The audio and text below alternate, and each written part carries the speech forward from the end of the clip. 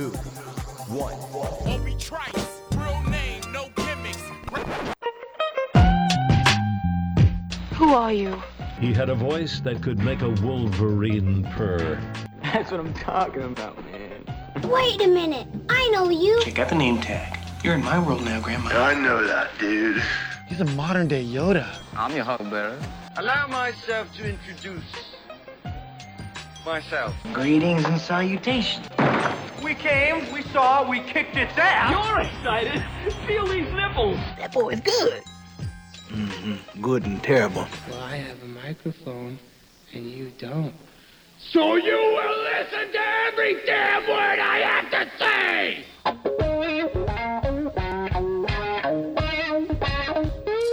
This is the Mike Rutherford Show on the Big X. Sportos, motorheads, geek bloods, wastoids, dweebies, they all adore him.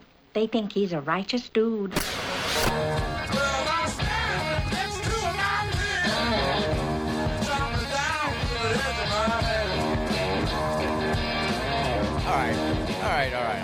right. Can't hear myself. There we go. Okay. All right. Welcome in, everybody. It's the Mike Rutherford Show. Thursday, June 23rd.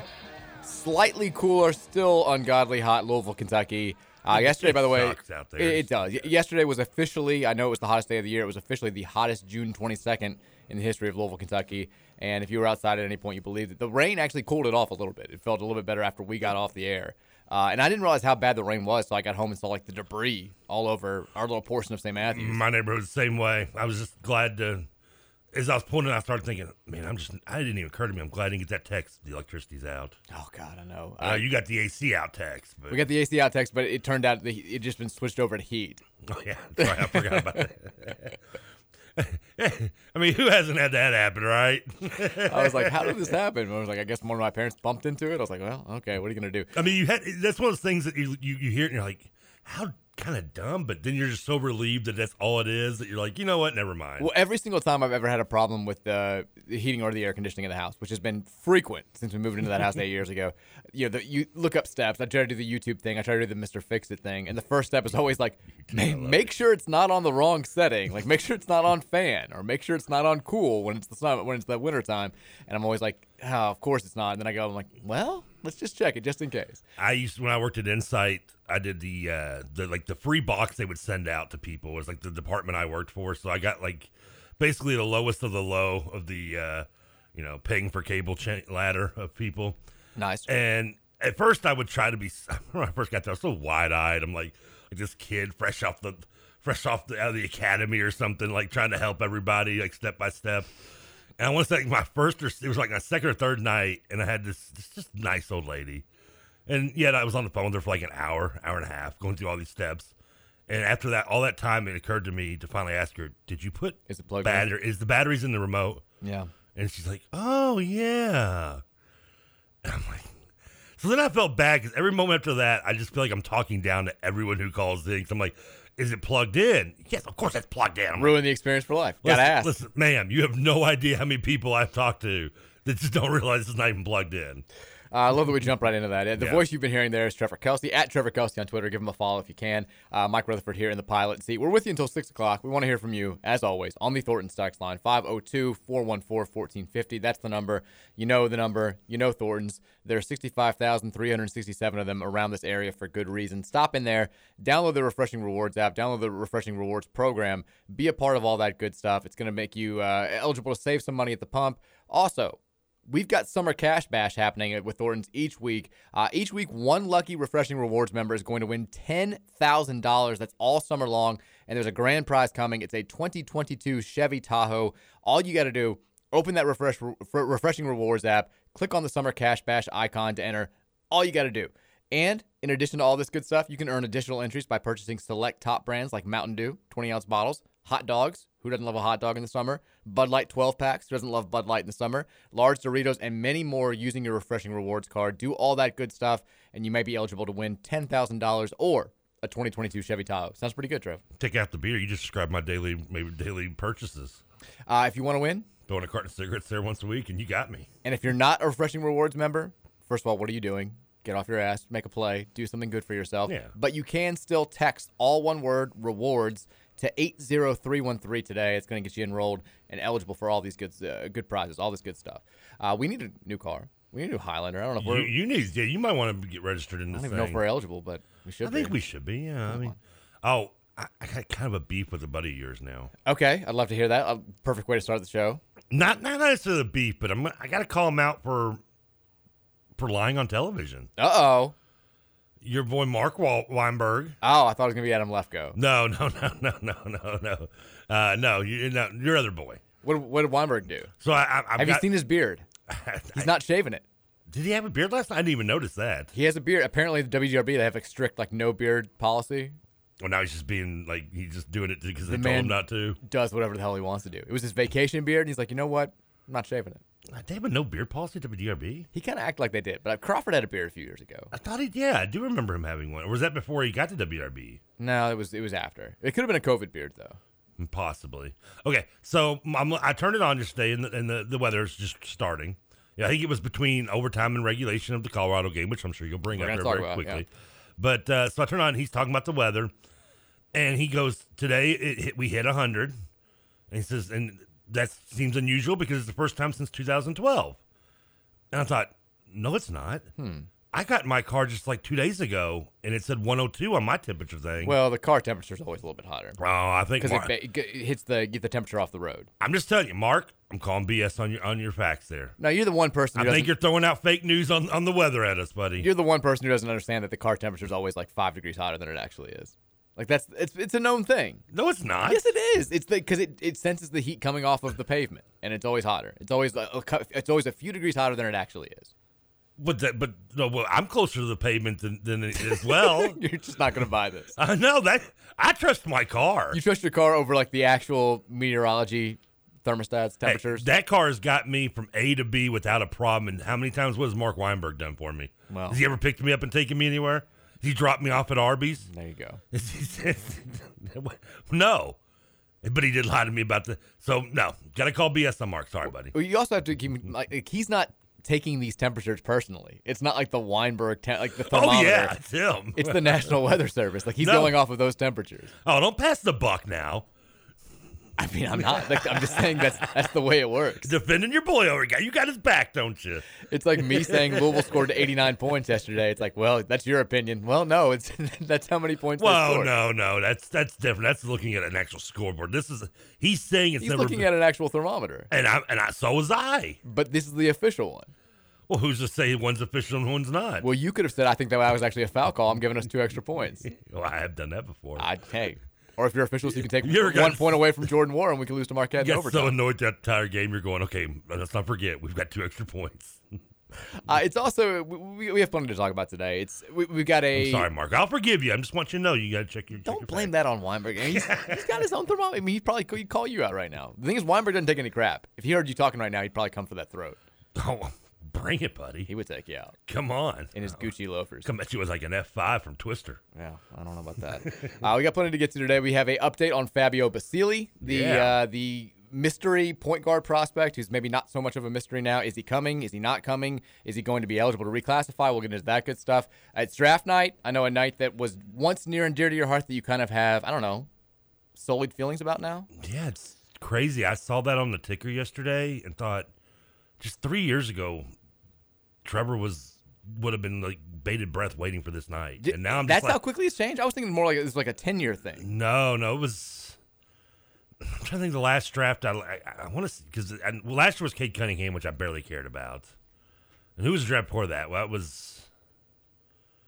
I want to say the Doncic draft was the Doncic draft or whatever was the last one I really got into with Trae Young and company. So that was only about 2-3 years ago, right? But your love of the NBA has dissipated more the last 10 years or so. It hasn't just been the last 3 or 4. So why's the draft been so recent? You still gotten into the draft. Has it been the lack of Louisville production?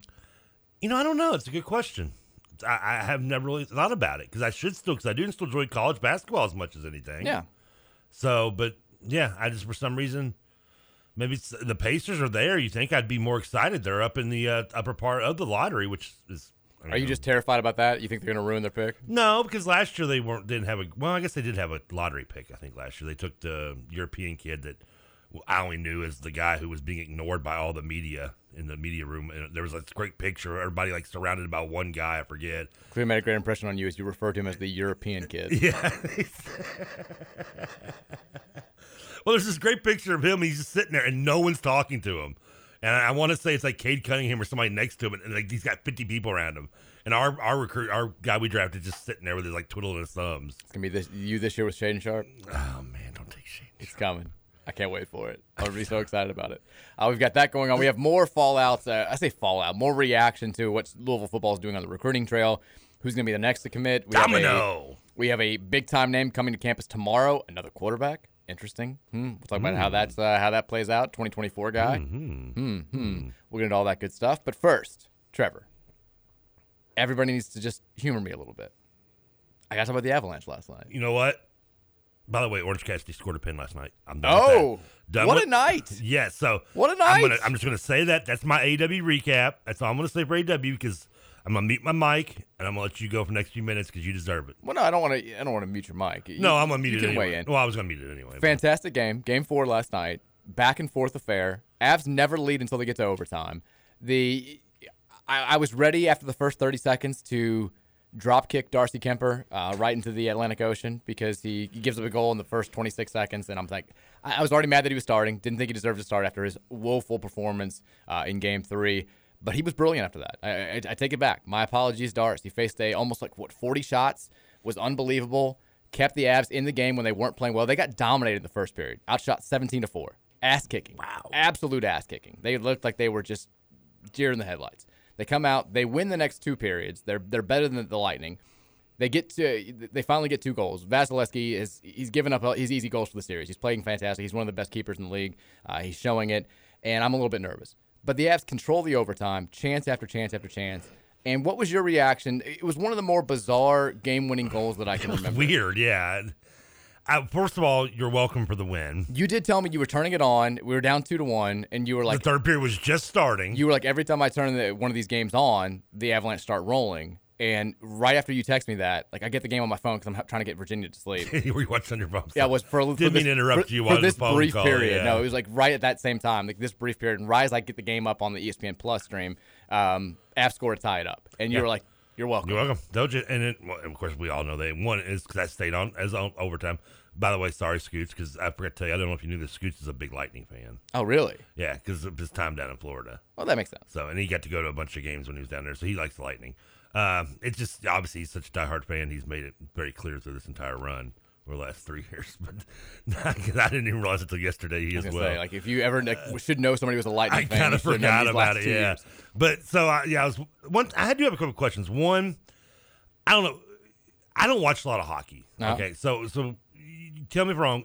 2 things kind of stuck out to me. One, for the most of the third period, not as much overtime. The overtime I thought was kind of cool, but the third period, it didn't seem like there was any it just seemed like a bunch of drunks kind of running around chasing the puck. It looked like there was no control going on. There was a lot of dumping and chasing. They got tired. And also, is this a new thing or is this? It felt like Colorado did this more than Tampa, but Tampa did as well. Instead of just passing the puck, just airmaring it. It's funny you say that. There was a whole lot of flipping the puck up in the air last night. It was okay. So that wasn't it caught me. My eye too. Okay, I noticed it too, and then it was almost like it was contagious. One side started doing it, and then the other side started doing it. Yeah, too. Colorado. It seemed like constantly. It made my depth perceptions off. So maybe I'm just thinking it's up in the air and it's on the ice, but. No, I don't think you're not wrong. Okay, so that's not normal then, right? I don't know if it was a change based on something the Lightning had been doing in Game 3 that was effective. Shouldn't that be frowned upon, pushing the puck off the ice unless you're shooting the ball? Well, it's dangerous because if you hit the puck into the stands without somebody touching it, it's a delay of game penalty. Well, not to mention we saw what happened to Ross. Well, that too. That's why they have more nets now than they did back in the 90s. But they go to the overtime. Avs have several chances to score. Hit the crossbar a couple times. In overtime, it looked more like a cool hockey game because especially the Avs. Playoff overtime's incredible. Because Avs, A, dominated it, and B, there were multiple possessions where I don't want to call it a half-court offense, but they kind of slowed it down and looked more like they were doing something to score short of the fast break, which how he didn't score on that first fast break. O'Connor? I don't know. Yeah. I don't know the names. Yeah, he didn't get a good stick on it. He didn't triple deke it. He only double deked it. Did not triple deke it. But Nazem Kadri, who has been if you remember the name, we talked about him during the Blues series because he was the focal point. He hurt the goalie for the Blues. Blues fans thought it was intentional. Fans thought it was unintentional. They sent him all this like racist stuff, and they had to have extra security there. And right after that happens, he scored a hat trick in St. Louis to basically win that series. He gets hurt. He hadn't played the entire Stanley Cup Finals before last night. Comes back, scores the game winner, and it's this bizarre game winner where he scores. Nobody realizes that it goes in. It's like D2, like when the opposite though, Julie the Cat doesn't have the puck. Like the light doesn't go off, the players don't react, and there's a great like ice level video angle of it that shows like Kadri, he kind of like turns around and is like, he thinks he scored, and then he sees that like no, there's no reaction, so he's just like, he's like, what happened? And he like starts skating back, and then just like 4 guys just start celebrating because they know it's in. Well, you can tell the goalie's expression too. They were like, he even knows he's he didn't complain like right away, which is how you knew. Like he was kind of I think surprised that the light didn't go off.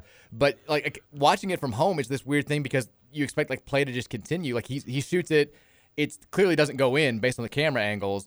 Like nobody's celebrating, nobody's doing anything, and then like they cut to a different angle, and then all of a sudden, boom! Like players are celebrating up against the glass, and you're like, "What? What just happened?" Well, isn't that how they clinched their conference finals too in the same way? Because they had a little bit, yeah. They had that high puck kind of. They were controversial whether it was a good goal. Yeah, but or you not. knew it was a goal at the time, like right away. You at least it no went behind the net. You knew the puck went in the net. Yeah, this time you had no idea that it even went in. I think the announcers tried to like cover it up, like you can kind of maybe they couldn't tell if it was on top of the net or it was a weird thing. And then they show the replay. It got crammed underneath where the light thing goes off in the net. Right. But then they show the replay, like slow motion, and it's obvious that he beats him top shelf and it goes in, and you're like, oh my god! Like, but like I didn't know whether to celebrate or not. And there's a video I put on Card Chronicle of these 2 girls watching the game where they go through all those emotions. They're like, oh, and they sit back and they're like, wait, what? And like they start celebrating, and then they like don't want to get too excited in case it's just false celebration by the Avs, and they show the replay and then they go nuts.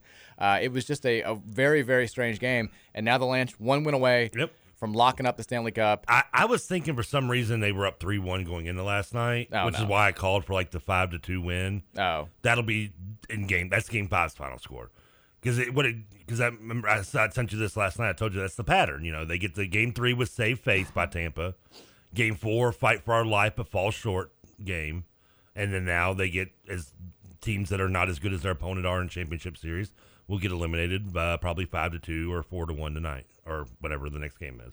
It'll be Friday. Friday night. I would like to see them do it at home. If it was a 2-3-2 series, I think Tampa would get a big win in this one. And then Colorado would clinch in 6. How do you feel about? I was having this discussion with my father-in-law over the break. I feel like 2-3-2 is such an unfair setup. I can't stand it because it puts so much pressure on the team that should have the advantage. If you lose one of those first 2 games at home, you're like, whoa, we're done. We got to win 2 out of 3 basically to feel good about ourselves on the road.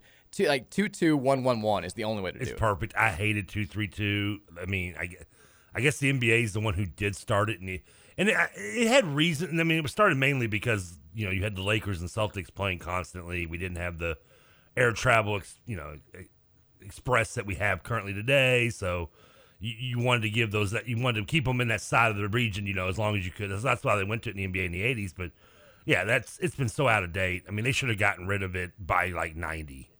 And I think the NBA did officially get rid of it, didn't they? Or they're not doing 2-3-2 anymore. No, they do the 2-2. Yeah, but they did it all the way up to the mid 2000s. Yeah, because I remember when the Pacers were in the 2000s, we were 2-3-2, and yeah, I've never been a fan of it. 2-2, 1-1-1 is the by far perfect way. So now we get a chance to lock it up on Friday, and I was thinking about it last night. Like I remember vividly. Nice little Friday night. You don't have to use Saturday. Not bad at all. I remember vividly where I was and like the situations surrounding like both times the Avalanche have won it before in my lifetime, like those lockup games, like 96. People always ask like to complete all 3 different scenarios. Yeah, people ask me like I get it on Twitter every time I post something about the Avs, like why are you an Avalanche fan? Which I understand. I mean, I'm a Louisvillian who cheers for the Lions and the Reds, like this a team in Denver. First of all, there's no hockey anywhere around here anyway. But Preds, Blue Jackets are relatively close. But people will ask the origin story. And my story is like I grew up.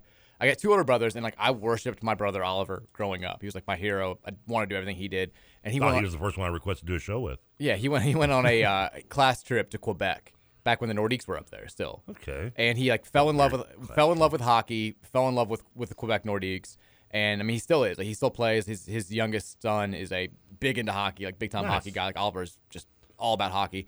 And so when he came home and got super into hockey, like I just did whatever he did, and I got really into hockey, got into the Nordiques. And this would have been, what, 94? Early 90s, yeah. 93-ish maybe? They moved to Colorado a few years after that, and we're always fans. I just always rooted for them. And so Nordiques were decent their last couple of years. And then they won right when they went to Colorado. I think they were really bad. Well, they were awful. Because one of the Nordiques, the team that was going to draft Lindros? I don't know. In 91, I think, or 92. They had Sakic. When they got Sakic, they started to get good. And he just refused to play for them, and so they had to sell him to maybe, because I know Philly. Oliver hated Eric Lindros. But Lindros was kind of a D anyway. Oh, he was, yeah. He ended up turning out he had to be very injury-prone. Kind of Jeff George of the hockey world. So 96, I would have been like 11 years old. And Oliver's, this is still when he's like living with my parents. I think he was getting ready to go to law school.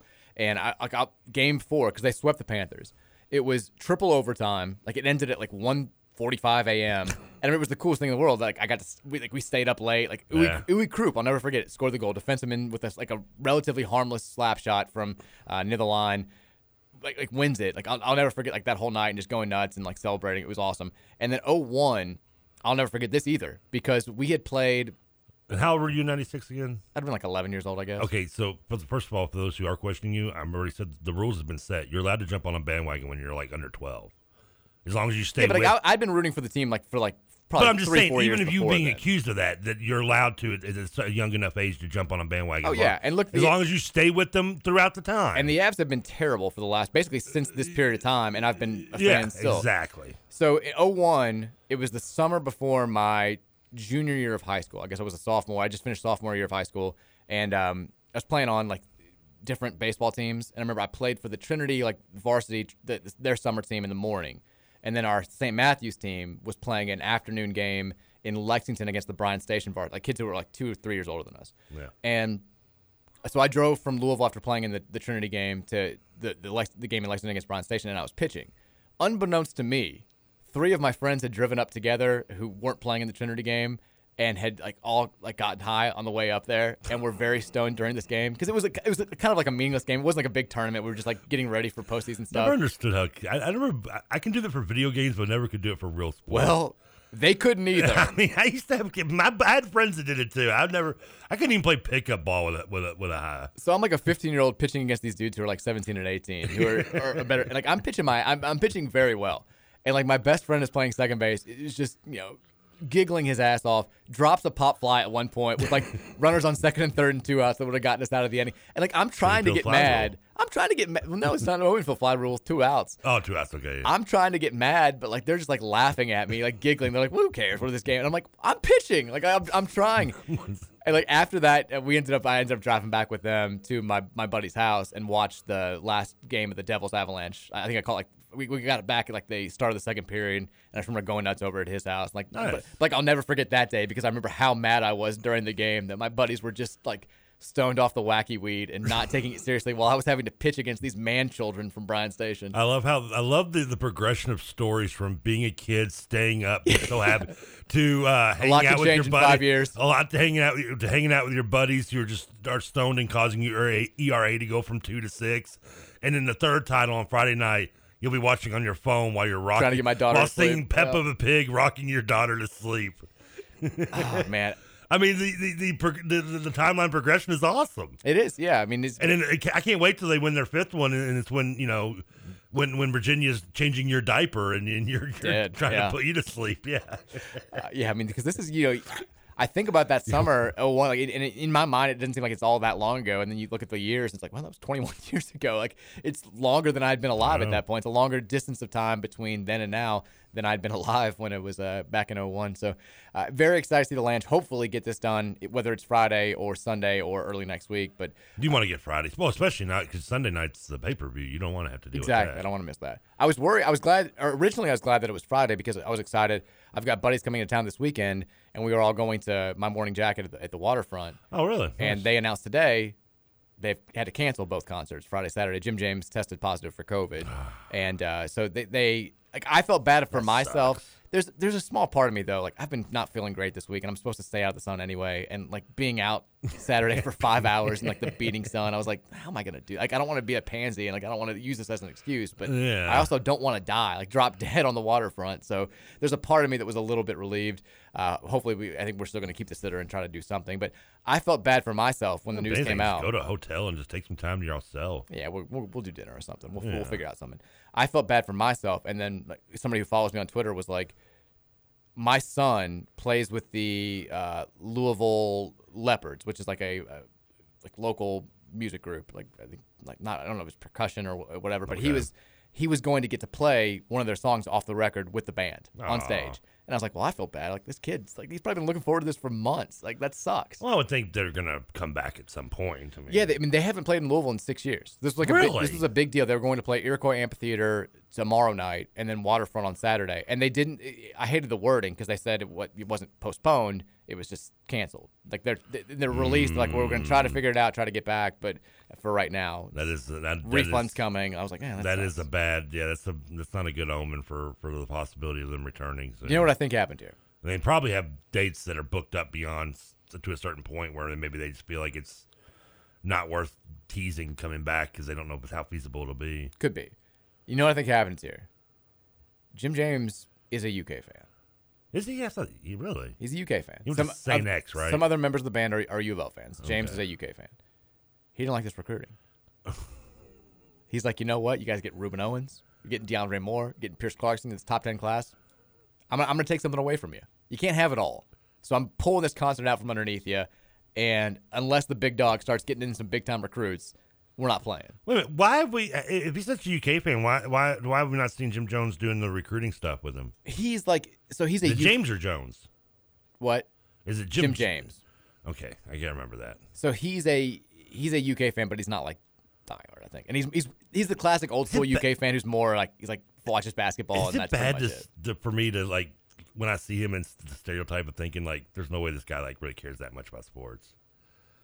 Yeah, I mean, he just looks the kind of guy to be like, yeah, I'm a UK fan. Well, who's the coach? He'd be like, do you know? See, but around here, I think it's different. Like around here, you see those types of guys. Like I'll say, like one of the other guys, sort of a lesser known band from that time that was big for a brief period was VHS or Beta from Louisville, and their lead singer Craig Funder, who kind of looks the same way, like looks like a guy that you wouldn't expect to be, is like text me like all the time, like what's up with this recruit, like what's going on, is like a diehard Louisville. I mean, fan. I guess I shouldn't be because I guess somebody maybe think the same about me. I don't know, but I don't have the full hippie look going, so I mean, it's Louisville. I feel like even if you look a certain way, I expect you to know. Plus, basketball. I mean, I know my Morning Jacket music. I mean, it's a jam band. I mean, you don't use again stereotyping because we got a guy like our man Dugan Ryan who's a huge jam band guy and he loves sports as much as anybody, and follows it religiously. So, see, kids, this is why you don't stereotype. You don't stereotype. It's why you don't stereotype. They're there for a reason sometimes, but don't do it.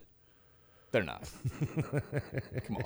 Why are you winking at me? I'm not winking. Somebody asked our intern Jenna last week if she puffed the Magic Dragon, and she got mad because I kept saying she was winking at me when she denied it. She's like, I swear I don't. I'm like, okay, I get it. Wink, wink. I have the opposite feeling. Like I just assume everybody in this area or who's from this area knows at least a little bit of something about Louisville or Kentucky basketball. You're right. That's the way it is. Yeah, I mean, one of my favorite stories of all time about like this area. I think I've told the one about the family when I was working at the law firm who like walked in and they were like, "You happy about your new player?" And I knew they were talking about Elijah Justice from Pikeville. Another story from that time. I used to have to always go over to the county clerk's office and file stuff. And I walked in one day and there was like a fully like tattooed woman. There was a fully like old lady, like classic like grandma looking like 75-year-old, and there was like just standard like 40-year-old woman, and they were discussing who was the best looking Louisville men's basketball player. And like I walked right in the middle of the discussion. They're like Siva though, and then like the tattooed one was like Mike Mayer's my guy and all this stuff. And like I'm really Mayer? I'm just like listening in. I'm like, what do you guys think about Van Trees? I was like, how do I not creepily get into this conversation? I was like, it's not possible. I just stayed silent, handed him my papers, like let him stamp them, and head back out. But I'm like, this is Louisville. This is what it is. This is how we are around here. I assume everybody knows at least something about the two big local basketball. It may not be, even if it's not because how good they are, and it's just how handsome they look. They still follow the roster. Well, we successfully wasted 35 minutes there. Go Avs. I disagree. I don't want no waste. I thought we covered everything we needed to. We'll take a break. When we come back, I want to talk about I want to start with basketball today. We'll talk about Fabio Basili. There's an update there that I've got. Also, Master P is talking with Eric Crawford, which is a statement that I could not be more happy to make. Just Master P talked with Eric Crawford. One of the best things I've ever had the chance to say on radio. We'll talk about what he said, why his son picked Louisville, and what he thinks about Kenny Payne. Also, there's some history between Kenny Payne and Master P. They had a little bit of beef. They've squashed it. And now there's no limit to the lengths they're willing to go to together. We'll talk about that after the break.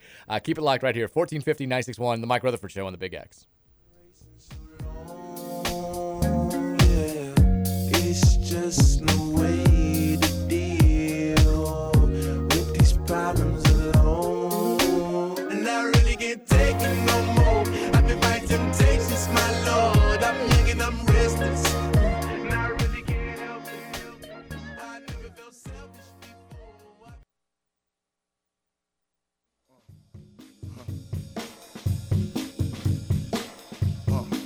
Out in the streets where I grew up, first thing they teach us not to get. That type of thinking can't get you nowhere. Someone has to care. Where the people come apart, don't nobody care about you. Only thing you got is God out here in these streets. If you get down on your luck, you can stand out with a hand out, but nobody out here in these streets. Mike Rutherford Show, Thursday edition, rolling back here on 1450 AM, 96.1 FM. Reminding you guys again, if you need sunglasses this summer, it's getting hot out there, it's getting bright, hit up ShadyRays.com. Use our promo code BigX when you check out. It's going to save you 25%. They got all sorts of brands, all sorts of styles. Trevor can't stop wearing his Shady Rays. He's wearing them right now in the booth. He looks great. I look like, I kid you not, I look like Tom Cruise from Risky Business. He does. He keeps talking about it. He keeps saying it. Nobody agrees, but they still love the sunglasses. It's fine. ShadyRays.com. They're going to keep you warm. They're going to keep you safe. They're going to keep you hidden from the sun all summer long, and they're not going to burn a hole in your pocket. 25% off when you use the promo code BIGX at checkout. And if something happens to those sunglasses in the first 30 days, they're going to hook you up with a replacement pair. No questions asked. That's the Shady Rays guarantee, Trevor. I want to post one of those half and half pictures on the first half. It's just me sitting there with no Shady Rays on. It says before. And then next to it, say after, and just put the picture of Tom Cruise when he puts the sunglasses on. Risky Business, that big grin on his face. That's what I want to do.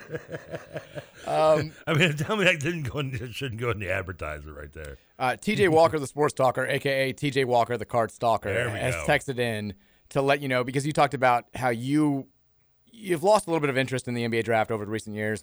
And I said maybe the last couple it's been because of the lack of a Louisville representation. And TJ said only 2 U of L guys drafted in a decade and 40 UK guys is what burnt Trevor out of his favorite night of the year this side of WrestleMania. First of all. Yeah, TJ, come on, you know me. I don't watch WrestleMania. I'm an AEW guy, man. Double or nothing, baby. All out. Would you care to venture how many U of L players have actually been drafted over the last 10 years? So you're going to we'll say 9 years. So that would be what? 2013. 2013. Seba got picked up since then. So has Montrez. I'll give you a hint. It's more than 2. Woohoo! I just named 2 right there. I'll say, has it been 4? 10.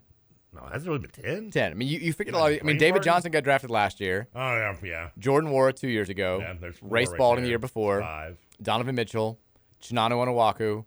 Terry Rozier. Montrezl Harrell. Here's one I forgot about. Yeah. Russ Smith, Gorgie, and Payton in 2013. So I haven't had a first-round draft pick since Donovan in 2017. See, I was thinking Russ and Gorgie were the year before then. For some reason, I don't know why.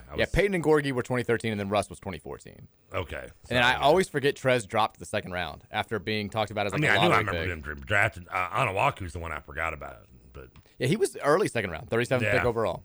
Now he's overseas. He's one that won. I wish he did come back for just one more year. Here's what I liked about Chinanu Onuaku. Plus, he could have maybe learned how to set an actual legal pick if he'd had. Here's what I liked about Chinanu Onuaku. He hated Jeff Greer. Did he really? Greer never knew why. He just hated him? He hated him. No reason? One time, Jeff came up to him in the locker room and he, ran away. And, Kenny Klein had to go after him, scold him and, apologize to Jeff. And, he's really? every time Jeff talked to him, he, gave him some, he would answer his questions. He'd be like, nah. Yeah. It's just like, I don't know if I wrote something that he like didn't like, but it was like a total just turn out of nowhere on me. He hated him, and I'm like, well, I love him now. That's my guy. Like, I want to ask him now. Where's he playing? I think he was last I He'd saw be in Europe somewhere, right? Yeah, he was like the MVP of whatever championship game that I think was an Italian league. He had like 32 points and like 12 rebounds and wherever he was playing. But he had a nice he actually started an NBA game before he was out of the league. He had a nice little up and down between the G League and the NBA for a few years. Yeah, he was just so raw and just never got a chance to develop properly in the NBA. And sadly, all anybody remembers him for is the underhanded free throws. Well, of course, but it was awesome. It was awesome. I know. I remember playing 2K and picking him up on 2K, and just making sure to go to his settings and change his free throw shooting. He's playing in Israel. Also made him really awesome at free throw shooting when I made him underhanded too. Good. Because why wouldn't you be? Free throw underhand shooting is awesome. He is playing in Israel. Is currently. he? Okay. They just won the championship. He was the MVP. MVP after scoring 30 points, 17 rebounds, 4 assists, 4 blocks in the championship game. They knocked out Tel Aviv 87-82, just in case you're wondering. Shout out to Shinanu. We love him. They beat Maccabi Tel Aviv? No, Hapoel. I'm pronouncing that wrong, I'm sure. Okay. Tel Aviv. All right, good. Oof. Look, Tel Aviv's a big place. Well, you got to remember, I told you I spent like the 2 weeks gambling on that league. That's right. And what I would do is, and I did really well because, I don't remember what website it was. I did actually find a website that gave like updates of the games, like you could follow the score ticker. But what I would do is I just go to the team Wikipedia page, and whoever had, and most of those teams only allowed to have 2 Americans anyway. Whoever had the 2 I knew the best were the ones I would just go with. And that Maccabi Tel Aviv team had the who was the forgotten kid out of Ohio State trio that came out with like Odin and was it Cook? Daquan Cook? Yeah. They had Daquan Cook and they had another guy from around that same time on the team, and I was like, oh, those guys are pretty good for that league. I like Daquan Cook. I just constantly bet them. Yeah. Hey, nothing to it. You did well. Right, let's give basketball updates. No Imani Bates update of the day. The update from yesterday is going to have to carry you over for another 24 hours. Although, actually, I take it back. We do have an Imani Bates update of the day. What? Who is it? No, we don't. We didn't decide what song to do. That's DJ Wagner. I like it. Come on. Imani Bates update of the day. Give it. This is a good pick. I wasn't ready for this. I thought you were going to do what we talked about yesterday, which was the South part. Update. When's he going to come in? Bates. Imani Bates. Here we go. You know what show that is? Chip and Dale, Rescue Rangers. No, that's MacGyver. Oh, my God. I thought it was Chip and Dale, Rescue Rangers. MacGyver. Even better. Because Bates is the do-it-all. He fixes everything. Wow, that's perfect. By the way, I do have DJ Wagner's ready. We don't have an update for today. Dude, no. Are we on the air? Yeah. Then we will have an update today. All right. Imani Bates update of the day. Yeah, come on, Imani Bates. I mentioned yesterday that the topic for the big radio station in Memphis yesterday was like, would Memphis take him back? Yeah. Now today. Today, the Memphis Commercial Appeal has a story out which claims that 1, Imani Bates' father was at Memphis recently. Oh, wow. On campus, talking to coaches. And 2, Imani has been in contact with Penny Hardaway recently. We promise you, this time we're going to let you stay at point guard. So there's that. Do they have any other seniors upperclassmen to replace them this year, halfway through next year? I can't. Keeping track of Memphis' roster is like trying to keep track of any pro roster. Yeah, they rotate very heavily. I mean, they just got like we said, the kid that we had recruited at one point that ended up going to like yeah. He flamed out somewhere, and then they ended up at like Drexel or something last year. I forget. I know exactly who you're talking about. or yes. Yeah, I can't remember. Is that how you pronounce his name? Yes. Okay. Now I'm trying to remember what small school he went to before he just ended up at Memphis this year. Yeah, he ended up at Memphis. I can't remember. You're talking about Emmanuel Acott. Yeah. Because Louisville recruited him heavily, didn't they? They did. I've got no idea where he went before then. I can't keep track. Because he spent 3 years somewhere and then grad transferred. That's what Memphis does, though. He was so Memphis is his Boise State. Boise. He went to Arizona, then Boise State. And now he's at Memphis. Yeah, exactly. It's so weird seeing like these pages where they have like 5 full seasons on their Wikipedia pages and they're still playing. That's him. He was good at Boise State last year. He actually played real well for them in their one tournament game. Kind of kept him in it. But He'll be a whatever player in Memphis. But there's your Monty Bates update of the day. Could be going back to Memphis. Still, Memphis is a possibility. Memphis is apparently a possibility. Where are we at with Tennessee coming into this fray? Is that a new one? I haven't heard of that. I mean, I think there's the new one for today. I think we should start it, right? New one every day. Monday was Illinois. Tuesday was Michigan. Yesterday was Memphis. Today we have a Memphis update. And now, actually, here we go. Bates, according to Jason Muntz, who wrote this story for the Memphis Commercial Appeal, Bates reportedly still has interest from Louisville, Michigan, Arkansas, among others. Arkansas is now in it. Arkansas is in there. Welcome, Arkansas. Do they have how many scholarships does Arkansas have? They've signed like 17 players this offseason. Plus, let's not forget they had like 4 McDonald's All-Americans. Yeah, they're the number 2 recruiting class in America coming in, and every day it's like, well, he's going to Arkansas. I'm like, how is Musselman doing this? I feel like Musselman's not counting his scholarships. He's just giving them out like candy. And then they're all going to get there, and they're like, hey, Muss, we're like 5 over the limit. And he's like, ugh. All right. Everybody, let's see here. Let me ask you this question real quick before we move on to the Masterpiece stuff and the Fabio Basili stuff. Chris Shutt, who covers IU basketball, is very, very funny. I follow him on Twitter. He had a thing. He was talking about the PGA LIV Live Tour debacle that's going on. More and more PGA quote-unquote stars are making the jump to the Saudi League for money. Yeah. And he was trying to say if there was a Saudi League equivalent for basketball with college basketball, which coaches would be the most likely to take the money and run and not stay true to college basketball and leave. He had an obvious number one. I thought it was the most obvious number one as well. Who do you think it would be? Bruce Pearl. Bruce Pearl's 100% I'm right. cheating. I saw that. Oh, it's 100% right, though. Like he's the guy. He's like near the top of the game, but not at the top. Like not too famous that it would be like a huge blow to college basketball, but obvious that he would do it. I'm trying to think if he would. I guess he'd have to be number one. Well, because this number 3, I think, would also argue for number 1, which was Steve Alford, I think. But Alford's like not even like really doing it. That's true. I mean, he's kind of like the. But I was gonna say Phil Mickelson. Phil Mickelson at least won stuff. Like Alford never really won anything. Yet people still consistently wanted him. I don't know why. Yeah, I mean, he fell up for a long time, and now he's at Nevada. But yeah, I think who else was on? I didn't actually click on the tweet to see the entire list. I just liked the top 3. We had Kim Mulkey, the female coach. Kim Mulkey was funny. Yeah. Who? Yeah. If this is a world where it's both men's and women's basketball, she may be ahead of Bruce Pearl. He had Scott Drew at number 2, which I wholeheartedly disagree with. I think Drew would not. He doesn't seem to have the personality of. I can see the doing that. Would not run for the money. I mean, am I going to be labeled a hater if I say Cal? I feel like Cal, though, he's too much of a superstar. I feel like he wouldn't want to. He's too late in the game. He wouldn't want to. He's getting the money here anyway. But I don't think he would leave. I really don't. I think he would stay true to college basketball. I don't know. Yeah, I could see him considering it.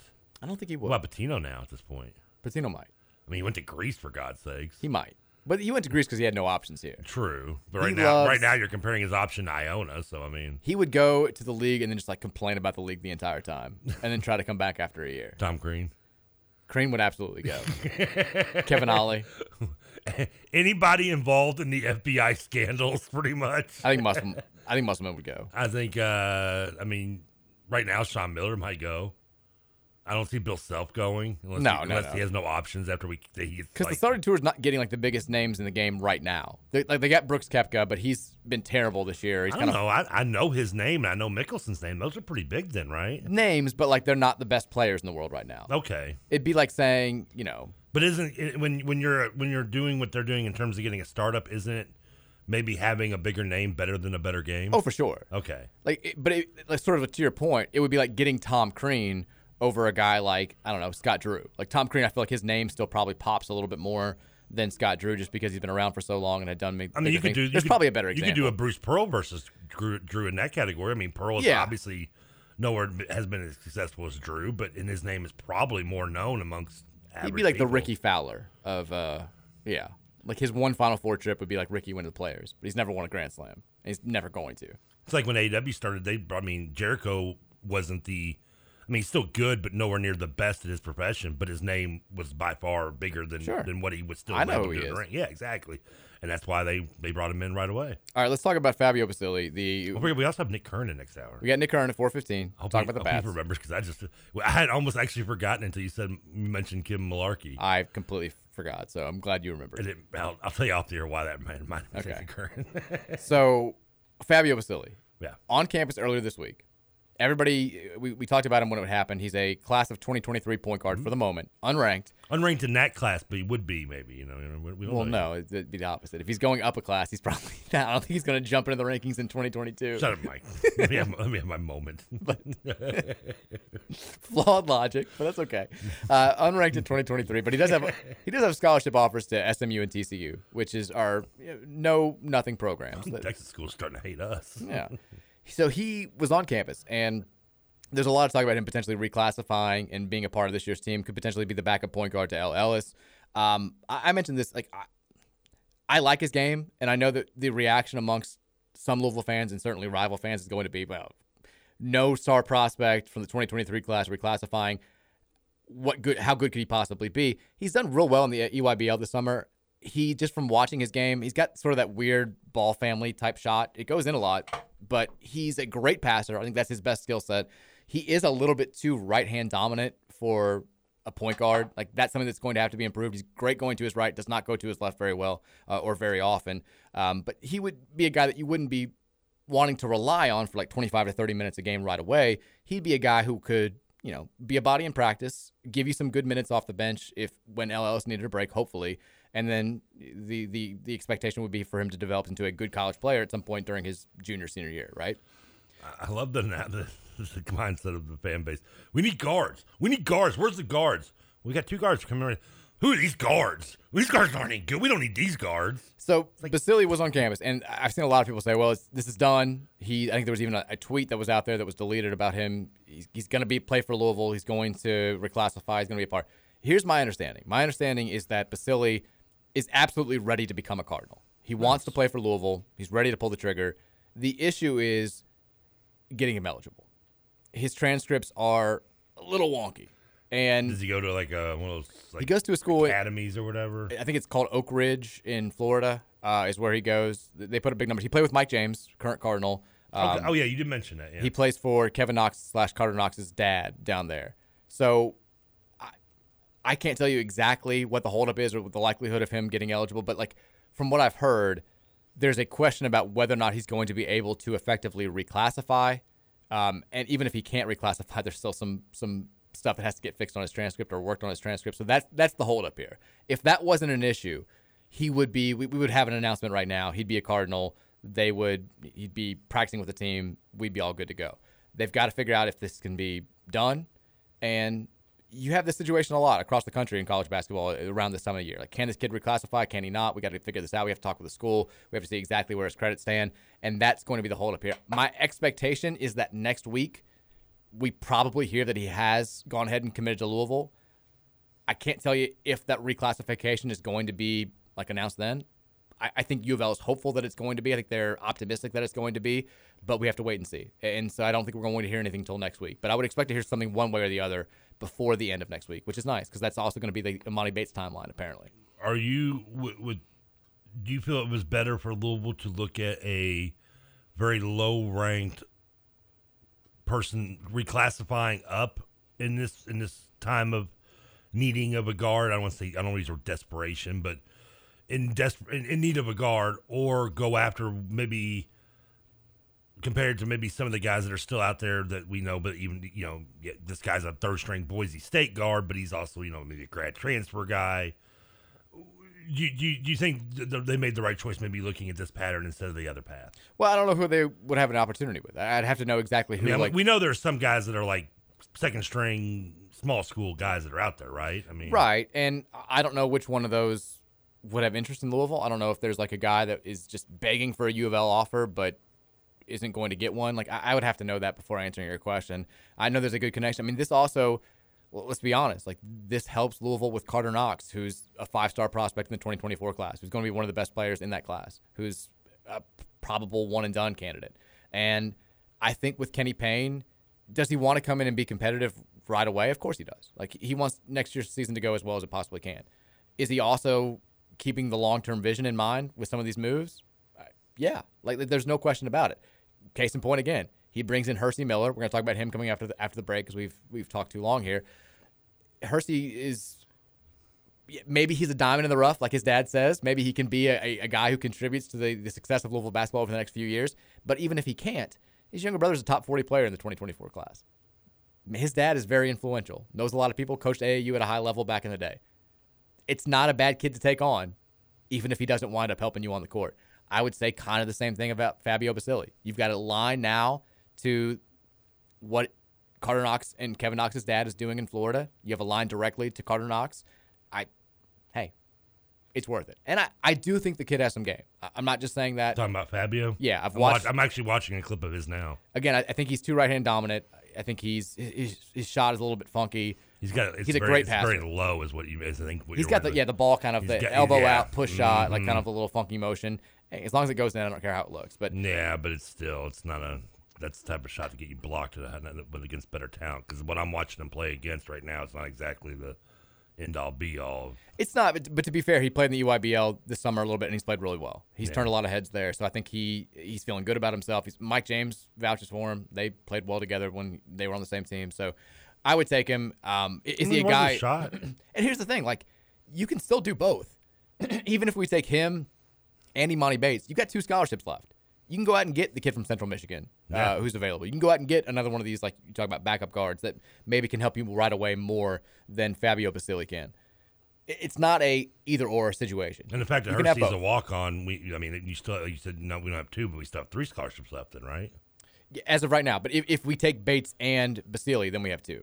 We have as of right now, we have 9 scholarship players. Yeah, and that's what and we'd still have 2 adding Miller, Bates, and Basili. Exactly. Yeah. Exactly. So we could give Miller, I guess, the scholarship we really wanted to, but I guess that's more of a. It sounds like they're not going to. I think that's more of them holding off, not wanting to use it for not this year, but next year and the year after, probably. I would think. I think that was their original plan. I think then, again, I can't tell you exactly the details. All I know is 3 weeks ago when I was told about this, there was like, there's still some red tape to cut through as far as getting him on scholarship. We're not sure if it's going to be doable. We're trying to cut all the ins and outs, but he's going to be a part of here.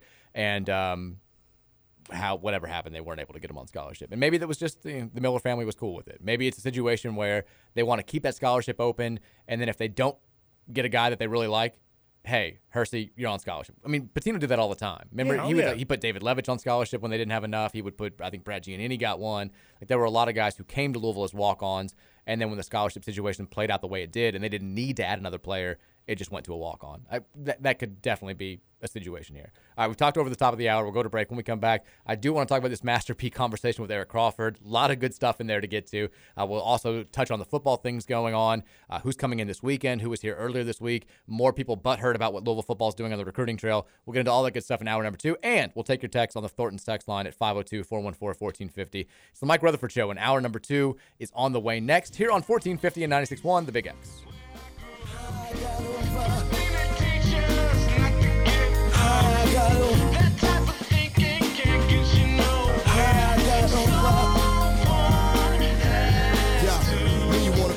Too much drama, living with the police right behind you. It's always more than a slight reminder. We living in a war zone like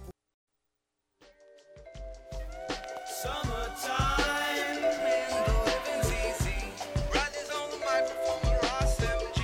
All the people in the dance will agree that we're well qualified to represent the LBC. And me and Louis and Young run to the party and dance to the rhythm. It gets harder. Welcome in the second hour of the Mike Rutherford Show here on a Thursday in sunny Louisville, Kentucky.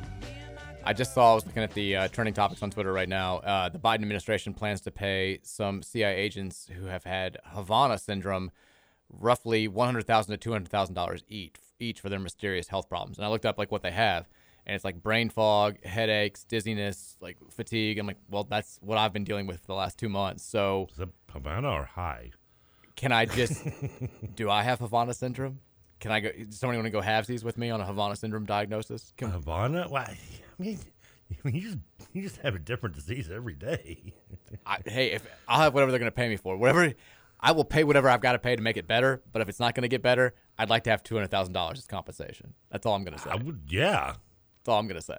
I deserve $200,000 for compensation. Man, yeah. How did they get Havana disease? Is it Havana? Havana. It's weird. They said that it was first reported by some agents that were in Cuba, and now agents that have been on every continent besides Antarctica have reported having the same very thing. Clever with naming our diseases, are we? Just wherever we think it's from. Pretty much.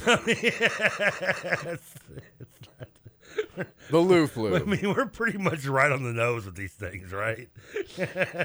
It's like my mom would always do the thing where she would like just put an E at the end of every animal's name. Like it's rabbity. It's squirrely the squirrel. Like she would just do that thing. Just zero creativity.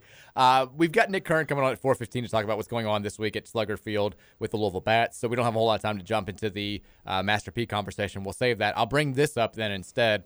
Since we've talked so much football recruiting, Texas fans have been all butthurt about what Louisville's doing. They got some good news. I just used it. So okay. It's fine. I'm bringing it back. They're probably going to shut up about Ruben Owens and everything going on right now because I don't know if you saw this today.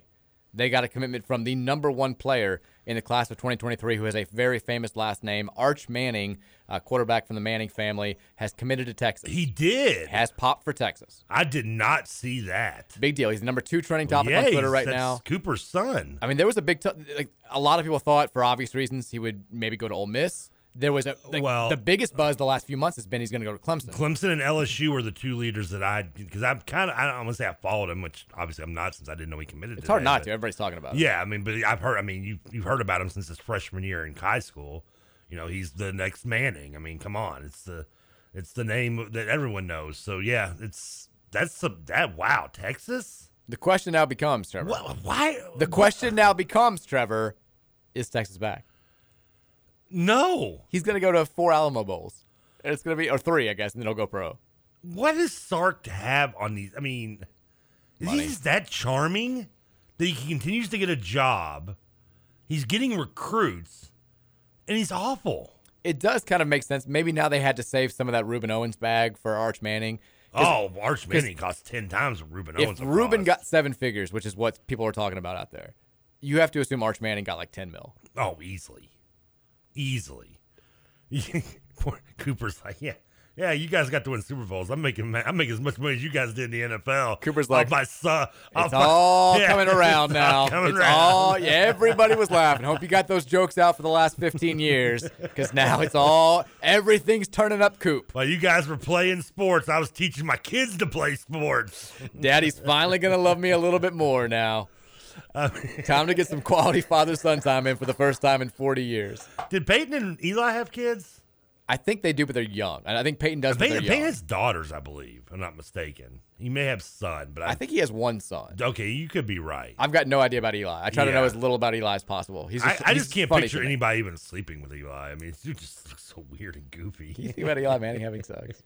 I mean, he still would have the same face the entire time that he always has. Do you think in the middle of it, he's like, Omaha, and he flips her over? No, he's not that. He would have to talk. Who, Peyton? No, Eli. Oh, Eli? Oh, no, Eli would just be weird. That's what I'm saying. I'm trying to imagine him in the bedroom, and I just imagine him with the same exact face. Just that expression he looks like he just smelt his own fart type look. That blank stare into the void just the entire time. Like, she'd be like, you done? Was that the whole thing? You never changed your facial expression the entire time. Yeah, that would be that would be very unusual. I can't find if Peyton Manning has kids. I mean, he's kept his private life very secret, has he not? He has, especially when you compare him to Tom Brady. Like, everybody knows Tom Brady's got the hot, the supermodel wife and blah blah blah. But like, if you were to ask me, like, was Peyton Manning even married? I'd be like, I mean, he does keep it very private. So I couldn't even tell you what his wife looks like. So he has twins, a daughter and a son. Okay, all right. They had twins in March of 2011. So we should be hearing his son. Yeah, his son's name is Marshall Williams. His daughter's name is Mosley Thompson. So yeah, we should be hearing something about his son if he's going to play football in the next few years. I wonder if Arch Manning will be any good. He looks pretty good. I mean, I know he goes to the same, like, I think the private school in Louisiana that all the other ones did. He's huge too. He's like 6'4", 220, isn't he? He's like trucking dudes. I mean, he's your prototype sized quarterback, 6'4", 6'5", 220, 230. Yeah, he went to Isidore Newman in New Orleans. Yeah, it's the same school I want to say his brothers went to, or his uncles went to. He's good. Yeah, it's gonna be Texas. Wow. I mean, that's odd. If you're Ole Miss, I mean, at one point you got to be like, come on, man. We can only get one. I mean, we got. How many times did we show this kid the blind side? I mean, they got Eli. Don't get me wrong, and Eli did win an SEC West championship, divisional title with them. Yeah, was that Houston Nutt was his coach, or something like that? I think. I think that's right. I think, yeah, because he was there about the same time.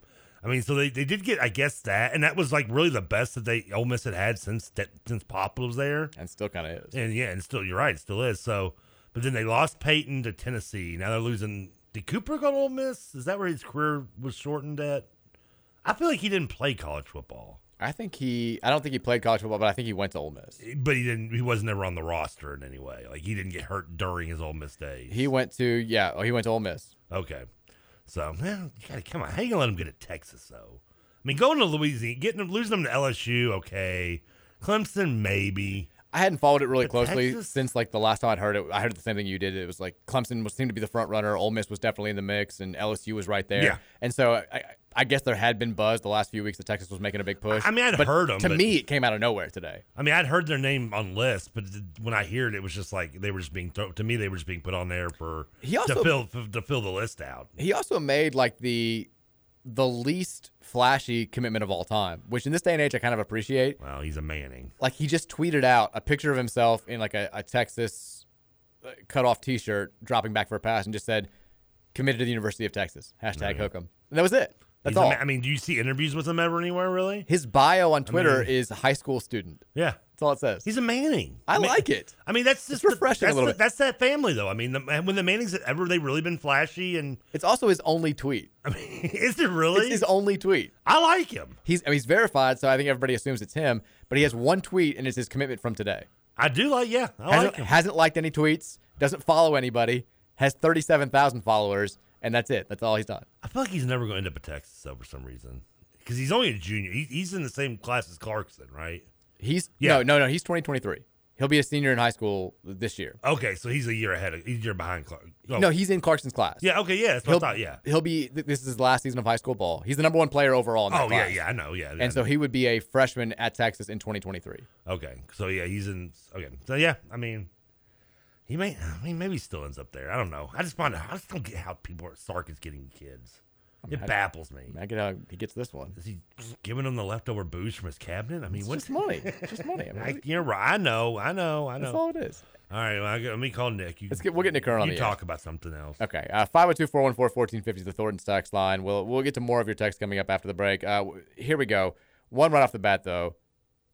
A bigger discussion. Texter says Kenny Payne loves a hot dog in the summer. It's one of the DePaul fans who's just still listening to the show. Who doesn't, though? Is that an insult? It's one of the DePaul fans who's been texting it over the show. I did love, I don't know if I said this on the air, but after the DePaul episode a couple of days ago, when, if you missed it, we were talking about how Louisville had pushed back the return game at DePaul that was scheduled for this upcoming season to the 2023-24 season. And DePaul fans flooded the Thornton's text line, flooded the show. They've been signing me up for stuff via email. They were flooding my DMs. And one of the guys who first pointed this out, who first was tweeting at me on Twitter, Trevor mentioned that it's a podcast. It's the DePodcast, which Trevor didn't like the name. I actually like the name. And he sent me a DM, and he was very nice about it. And he was like, "Hey, man, do you care if I use some of the audio from your show today on the new episode of my podcast? And I promise I won't be an ass." And I was like, dude, do not worry about it at all. Feel free to use it, and feel free to be an ass. That's what this whole thing is about. It's who we are. It's what we do. You're going to be okay with it. But I appreciated him reaching out and asking, unlike the other people who were just kind of, D-bags about the whole thing. But what are you going to do? We have Kern on the line here. Yes, we do. Let's get him on here. He's the voice of the Louisville Bats. You know him from being the voice of all sorts of sports around this area. He also puts up with Trevor Kelsey on a near daily basis now these days. The most talkative Bats producer in the history of Bats production. He has confirmed that, by the way, yes. I don't think I needed him to confirm it. Just from dealing with you on a day-to-day basis, I could have absolutely confirmed it. He is Nick Kern. He joins us as he does before every Louisville Bats homestand. Nick, how are you, my friend? Doing well, Mike. How are you? We're doing well. We've had a lot of exciting stuff going on around here. We're getting flooded by DePaul fans, but it's all good. But we don't want to talk DePaul. We want to talk about DePaul's favorite AAA baseball team, which is the Iowa Cubs. They're in town. They've taken the first two from the Bats. I'm feeling good about tonight, though, Nick. Do we feel a W on the horizon? And if not, can we blame this new losing streak on Trevor Kelsey? Yeah, we can probably blame it on Trevor. That's probably good. I think Nick Lodolo pitching tonight for the Bats on rehab from the Reds. So that is exciting, and hopefully that gets the Bats off to a good start. And hopefully helps them along to a win. Looking for about 4 innings or 65 to 70 pitches out of him tonight, and we'll see how he looks. When was the last time? Because Lodolo's been up with the big league club for a while now before he got hurt. When was the last time he pitched for the Bats? Well, he pitched on Sunday in Durham, or on Saturday in Durham. He made a rehab start, Gotcha. so that was his first one. But before that, last year, only made I think 3 appearances with the Bats last year. 6 2/3 innings, was on a pretty big innings limit by the time he got promoted from Double-A, and then had an injury and was shut down for the rest of the year. So we didn't get to see him a lot. It was a left shoulder injury in late August that shut him down for the end of the season. So didn't get to see him a ton. He looked good in 2 innings in Durham over the weekend, and hopefully he can carry that over to tonight. And we love keeping track of other names that Reds fans would be familiar with that are currently with the club here. Am I correct in saying that Jose Barrero and Alejo Lopez are still with the Bats as of right now? They are both. Love it. So make it out to the ballpark, see some Reds, see some future Reds, current Reds, what have you. We want to, wish those guys well. The Reds are coming. Trevor Kelsey calls them the best kept secret in the National League. I feel good about it. We're going to be just fine. Tonight, 7:05 first pitch. I believe it's Pride Night out there at Slugger Field. What else do we have on tap? We've got games tonight. We got games tomorrow. We got games Saturday. We got games Sunday. What do we have planned for the fans who are going to make it out to Slugger Field this weekend, Nick? Yeah, Pride Night tonight, as you mentioned. Also, of course, the $2 beer happy hour. So all that starts with gates opening at 6 o'clock tonight. So always a great Thursday night with the $2 beers. And then a lot going on this weekend. Tomorrow night, the first Mashers night of the year. So the Bats will play as the Mashers. There's a bourbon tasting on the concourse as well from Evan Williams. And it'll be a great night. Always is. Plenty of Mashers merchandise available in the team store as well. Fireworks after the game. So a lot of stuff tomorrow. It's a 7:05 game, and then also 7:05 Saturday, where it will be Star Wars night. I didn't get a chance to do one of these last year, so the first bad Star Wars night in 3 years with no season in 2020. So that'll be good, always popular as well. So that returns are supposed to be upwards of like 40 or 50 Star Wars characters here on Saturday. So there will be a lot going on with that. Fireworks after that game as well. 7:05 first pitch. Bats will wear special Star Wars jerseys, and then Sunday here 1:05 to wrap up the series. Kids run the bases and kids eat free. Kids run the bases after the game, which is something we do every Sunday, and the kids eat free as well. But also play catch with Dad after the game, since we were not home for Father's Day, doing it a week late, and an opportunity to do that on Sunday. So a lot to do this weekend. Hopefully, folks can make it out and enjoy it. Weather will be warm but good, and BatsBaseball.com for all the information. Will you be dressed up in Star Wars garb, Nick, in the booth? I'm going to say there's zero chance of that. Yeah, no. I won't. I would love. We used to. I can't remember who it was now. There was a player who played for the Bats several years ago who had his own like authentic Chewbacca costume, and love that. I don't have anything like that. I've always been more of a Star Trek guy, so I don't really know much about the Star Wars. I'm kind of a next generation guy, so that's my wheelhouse. And if we ever do, we did a Star Trek night once. If we ever do that again, maybe I'll be dressed up in a Starfleet uniform. Who are you going to dress? Yeah, that's if the you question. do Star Trek, who are you going to be? You going to be Wesley Crusher? No. Probably not Wesley Crusher. Maybe, probably not Worf. I don't know. Maybe a Commander Riker type thing. Maybe that. I don't know. Yeah, or perhaps Data. Data was my guess. That's who I was going with. Yeah, that would be a good one too. I was hoping we could lean on you for some Star Wars stuff because Trevor and I get peppered with anytime Star Wars comes up. People on the text line start throwing up these like very esoteric, like in-depth references, and we have we have zero insight. Yeah. Like, we both watched the originals back in the day and have no like. I can give you the basic stuff, but I can't give you anything in depth. Who do you think on this year's Bats team? Who's the biggest Star Wars nerd on this year's Bats team? Who's going to get really into this? I actually don't know. That's actually a really good question. I do not know who the Star Wars nerd is on this year's team. And that's a bad job by me because I should know it. Ben Lively is the type of guy who might be sort of into it. Like he's just a little bit of an offbeat type of guy. So maybe it's him. I don't know. I'll have to try to figure that out before Saturday though, because that's a really good question. We do not, as far as I'm aware, have anyone that has their own costume on this year's team. Man. So that is a shame. And yeah, I don't know much either. I'm not great. Like I watched the original 3 movies as well. And episode 1 was a big thing when I was a kid that they were busting it back out. And so I was pretty heavily into that. But after that, I'm completely out. The uniforms we have this year, the jerseys, I don't really know what's on them. I think it's something from like the newer stuff, and I couldn't even tell you what it is. Well, basically, you're going to have to find out for yourself. BatsBaseball.com. Yeah, so come out and see it. You'll be able to, you'll know. Yeah, exactly. BatsBaseball.com. Get tickets. Iowa Cubs are in town. Iowa Cubs are a big deal. I remember when I worked in Iowa one summer, all anybody talked about was the Iowa Cubs. They've got a nice following. They're taking the first 2 games from us, but I feel good about the rest of the weekend. I feel like we're going to get back in this series, at least draw even. We're taking 3 of the next 4. Nick, tell me I'm right.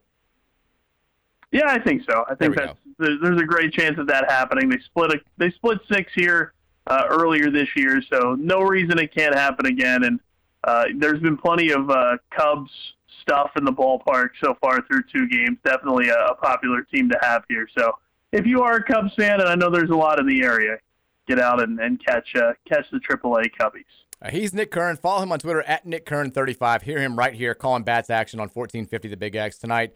Bats taking on Iowa Cubs. First pitch 7:05. It's actually first pitch for the next 3 nights, and then Sunday will be 1:05. Nick, as always, appreciate the time, and we will see you out at the ballpark. Yeah, we'll see you. We'll see you soon. Appreciate it, Mike. All right, he's Nick Kern again at NickKern35. If you want to follow him there, you know him from U of L women's basketball as well, called Bellarmine basketball. Bellarmine, by the way, they announced their non-conference schedule. Whew, yeah, he loaded. He actually brought. Yeah, I heard him. I should have brought that up there. Yeah. I meant to tell you this, and they brought it up on KRC with them because I told Scoots about it, but I guess I got to mention you. Nick took a pretty good foul ball the other day. Did he? In the press. Oh, I should have brought that up. It's need to know information before the interview, Trevor. I know. It's information that could have been handy. Could have used that about 10 minutes ago. Yeah. Well, I didn't want to interrupt the Star Wars talk. I mean, now he had, because as you know, as when they're at home, it's him and Jim Kelch, and they switch off occasionally for innings. Kelch.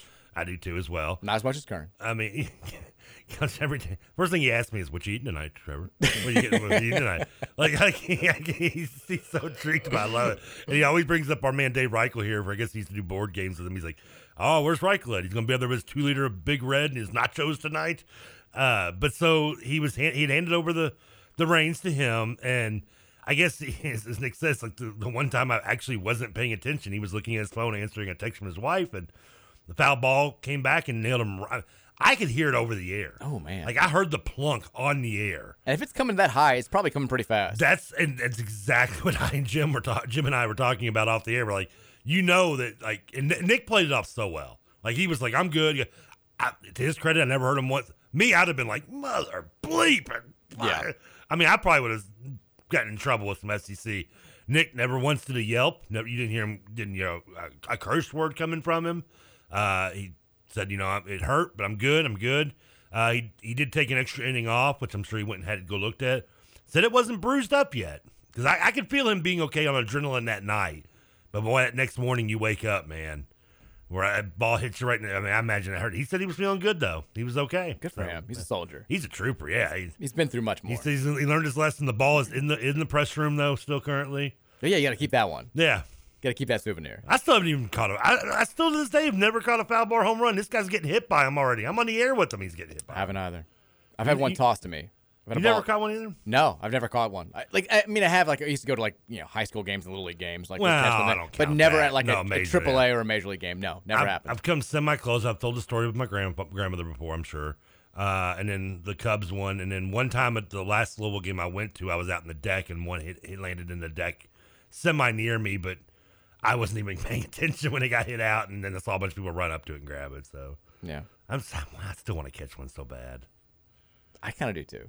I mean, But just you won't give it to a kid. Like, we've No! already had that discussion before. Not only will I not give it to him, I'm pushing that kid out the way. See, but like I've had that discussion before, but now that I have kids, like I'm not giving it to a kid. Like those days are done. I said this before on a previous radio show, how I would always go to games and I'd look around and I'd be like, that kid's complaining about his nachos. That kid just punched his mom. Like they're not getting it. That kid's sitting there quietly with his glove on. If I catch one, like that's the kid I'm going to. Like that kid's getting the ball. The kid who brings the glove should already have like a little bit of a head start above the others, right? Yeah, but like I always pick out what kid I'm going to give it to if I give a ball. But like now that I have kids, I feel like those days are done. Like even if they're not at the game with me, I'm bringing the foul ball home for Virginia or for John. I don't even know if I'd give the ball to my own kid if I caught one right now. You'd have to.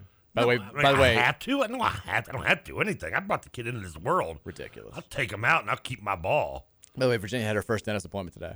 Ooh, really? Crushed it. Did great. Awesome. Knocked Good it out for of the her. park. Nailed it. But did you expect maybe I just think you would think a little bit of a I was concerned. Pushback on this. Didn't think it would go great. I wasn't there. Mary took her, but she sent me pictures. She was like, she's doing great. She's been brave. She's awesome. Awesome. Well done. She's just one of those situations. Better than I did. Well, it's not a very good situation to be in, especially at that age. I don't mean, like that. Yeah, I mean, especially when you never had it happen before. Like, yeah, you're going to do what to my mouth? You're going to pry it open and look at it? Well, no one's ever done this to me before. Well, I'm assuming they're just in there doing probably a little poke at the gum area. Yeah. I mean, that's making sure the spacing's good. Yeah, that's not good. Checking the teeth are, but we brush her teeth every night. She loves it. She's good. No cavities. She says that out loud. She still has baby teeth, right? Yeah. Oh yeah. When do you? She's 2. When do?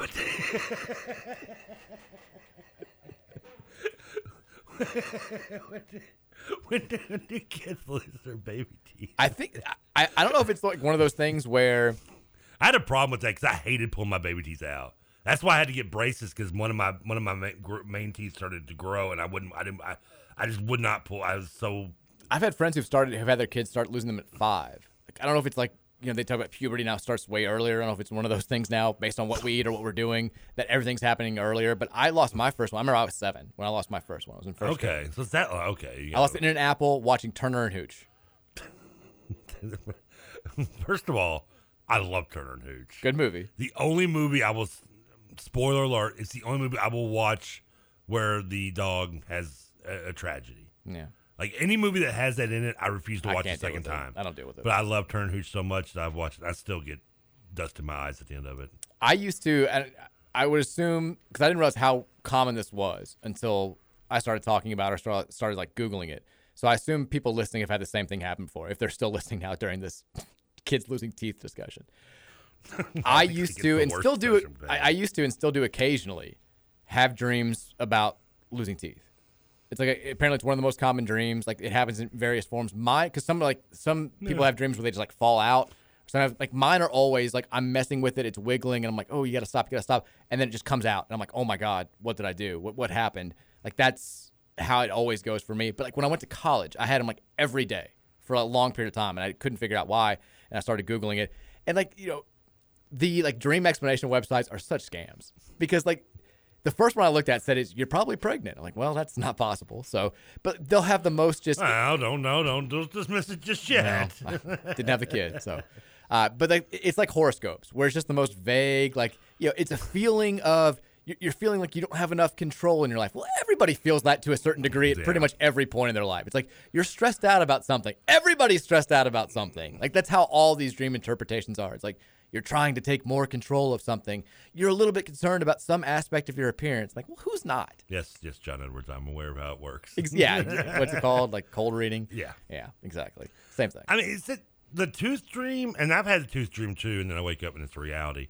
But the tooth dream, the tooth dream, is that more frequent than the falling dream? I would say falling dreams are probably the most frequent. The one I get falling more, or flying. I've had the tooth dream, but the one dream I freak out the most I wake up on is the driving and driving off of a bridge. Or I have those a lot too. And same thing. I mean, I listen. I'm not saying obviously I have no like phobia to the point where I can't drive over a bridge. I do it daily. I'm doing it in less than 2 hours. But like trust me, I'm not a fan of them. And nothing's worse than getting stuck in traffic on a bridge, especially one like a long. I'm with you. You ever been? I don't know. I know you haven't been out to. You You been to San Francisco or not? No, I've never been to California. Okay, I keep forgetting that. I can't remember. There's like a really like not the Golden Gate Bridge, but a bridge like in Oakland. It's like huge. I mean, it goes way up and goes way over. Been stuck on that bleeper, and I mean, not only that, I'm sitting there the entire time thinking I don't like being here, and I'm thinking, what if this was the bridge that partially collapsed when they had the earthquake in '89? Yeah, I'm like, oh man. Obviously, spoiler, I got off okay. But I mean, spoiler. I don't like being stuck on bridges. Still don't like driving over them, even though I'll do it. I don't either, and I have those dreams all the time where it's like this really thin, rickety bridge, and I'm driving, and I'm like, why am I doing this? Like I get halfway up, and I'm like, oh no, like what am I doing? What am I doing? And then all of a sudden, like I can't see, and like I just like I'm about to drive off it, and then I wake up. Mine's the going at a steep curb uphill, like on an overpass. Yeah, I have the same thing. And I think that maybe one thing that's led to this is this is a couple years ago. When I was still driving the Prius. You know where it splits when you're coming up? I think it's at 65, where you can go to St. Louis on the right, and you go to Indianapolis on the left, and if you go straight, you go to Nashville, and you got that kind of a sharp curve that kind of goes up. I know exactly what you're talking about. Yeah, I was actually taking that. I was going downtown to drop off some radio equipment to Nick Pavano downtown, and I was coming up that, and I was the only one really in the area, and it just rained a lot earlier that day. And I don't know if maybe my tire was low, but I was coming a little too fast, I guess, on my Prius in that curb. And I lost control, and I spun to the point where I spun, and I started facing the wrong way. That would do it. And it freaked me. I mean, it felt like it happened in probably less than 7 seconds, but it felt like 7 minutes. And it really freaked me out, and I corrected. And luckily, there was, again, nobody on the road really with me, even though this is around like 1 o'clock in the afternoon. And I just quickly, corrected myself in the way I was facing and pulled over to the side just to calm myself down. So I was like, what the bleep just happened? Like that was, so if you're behind me on that same curve, which I still take it regularly, don't be shocked if you're like, why is this guy going 6 miles an hour around the curb? Because that's me. Man, yeah, that would do it. It would freak me out. It freaked me out. Have you noticed this real quickly before we go to break? Like Jeff Goodman has kind of been on he's done this thing for the last basically ever since he got out of a big sports entity. They started Overtime? Is that what it was? I guess, yeah. Our Stadium. And now he's doing the First 68. I always call it the First 68. That's Field the of 68 website, right? Yeah, the podcast network. Yeah. But he's just kind of done this thing where it's like, I'm tired of playing by the rules. I'm going to name names and just go after people constantly. And this week he's just been blasting mock draft people for being disingenuous or for being straight up corrupt. Like Wojo? He called out Jonathan Givony for saying he's too. He's partial to certain agents and certain players, and now he's talking about I trust the mock drafts that do not receive money from college programs, NBA franchises, or overseas teams. And I want to be like, okay, dude, I get that you're trying to do this badass thing. Name names then. Tell me exactly who's taking money from colleges to get their players on these mock drafts. Givony's mock draft was so much better before he sold out, went to ESPN. Well, that's what he said. Because, Goodman knew him. Dude, anybody knows that. That was the best place to go for mock drafts, and when ESPN got him, it was like so that's what he's been saying. He quote tweeted the at Draft Express, I just don't care, like his partner. He's I like him. He just is too partial to agents that he likes and their players and gives them preferential treatment. Once he got big, yeah. Which I get. I don't hate a guy for selling out. Just get your money. You deserve it. There aren't that many mock drafts out there. Are mock drafts that influential to NBA teams? Are they really? I don't know about that. There aren't very many because he was the only one I would actually trust because the Chris Wards were usually awful and Brassards were usually just total poop. And who else does? I'm trying to think who else even does mock drafts in the NBA. Well, now, everybody does one. But that actually people pay attention to.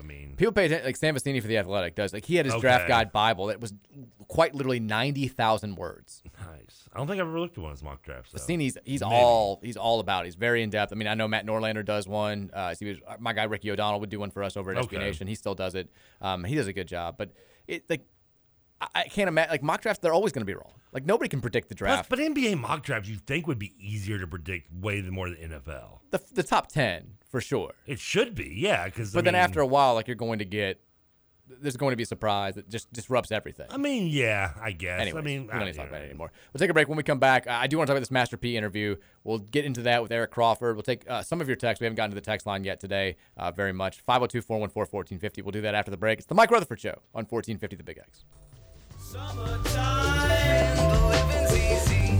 Riding's on the microphone with Ross MG. All the people in the dance will agree that we're well qualified to represent.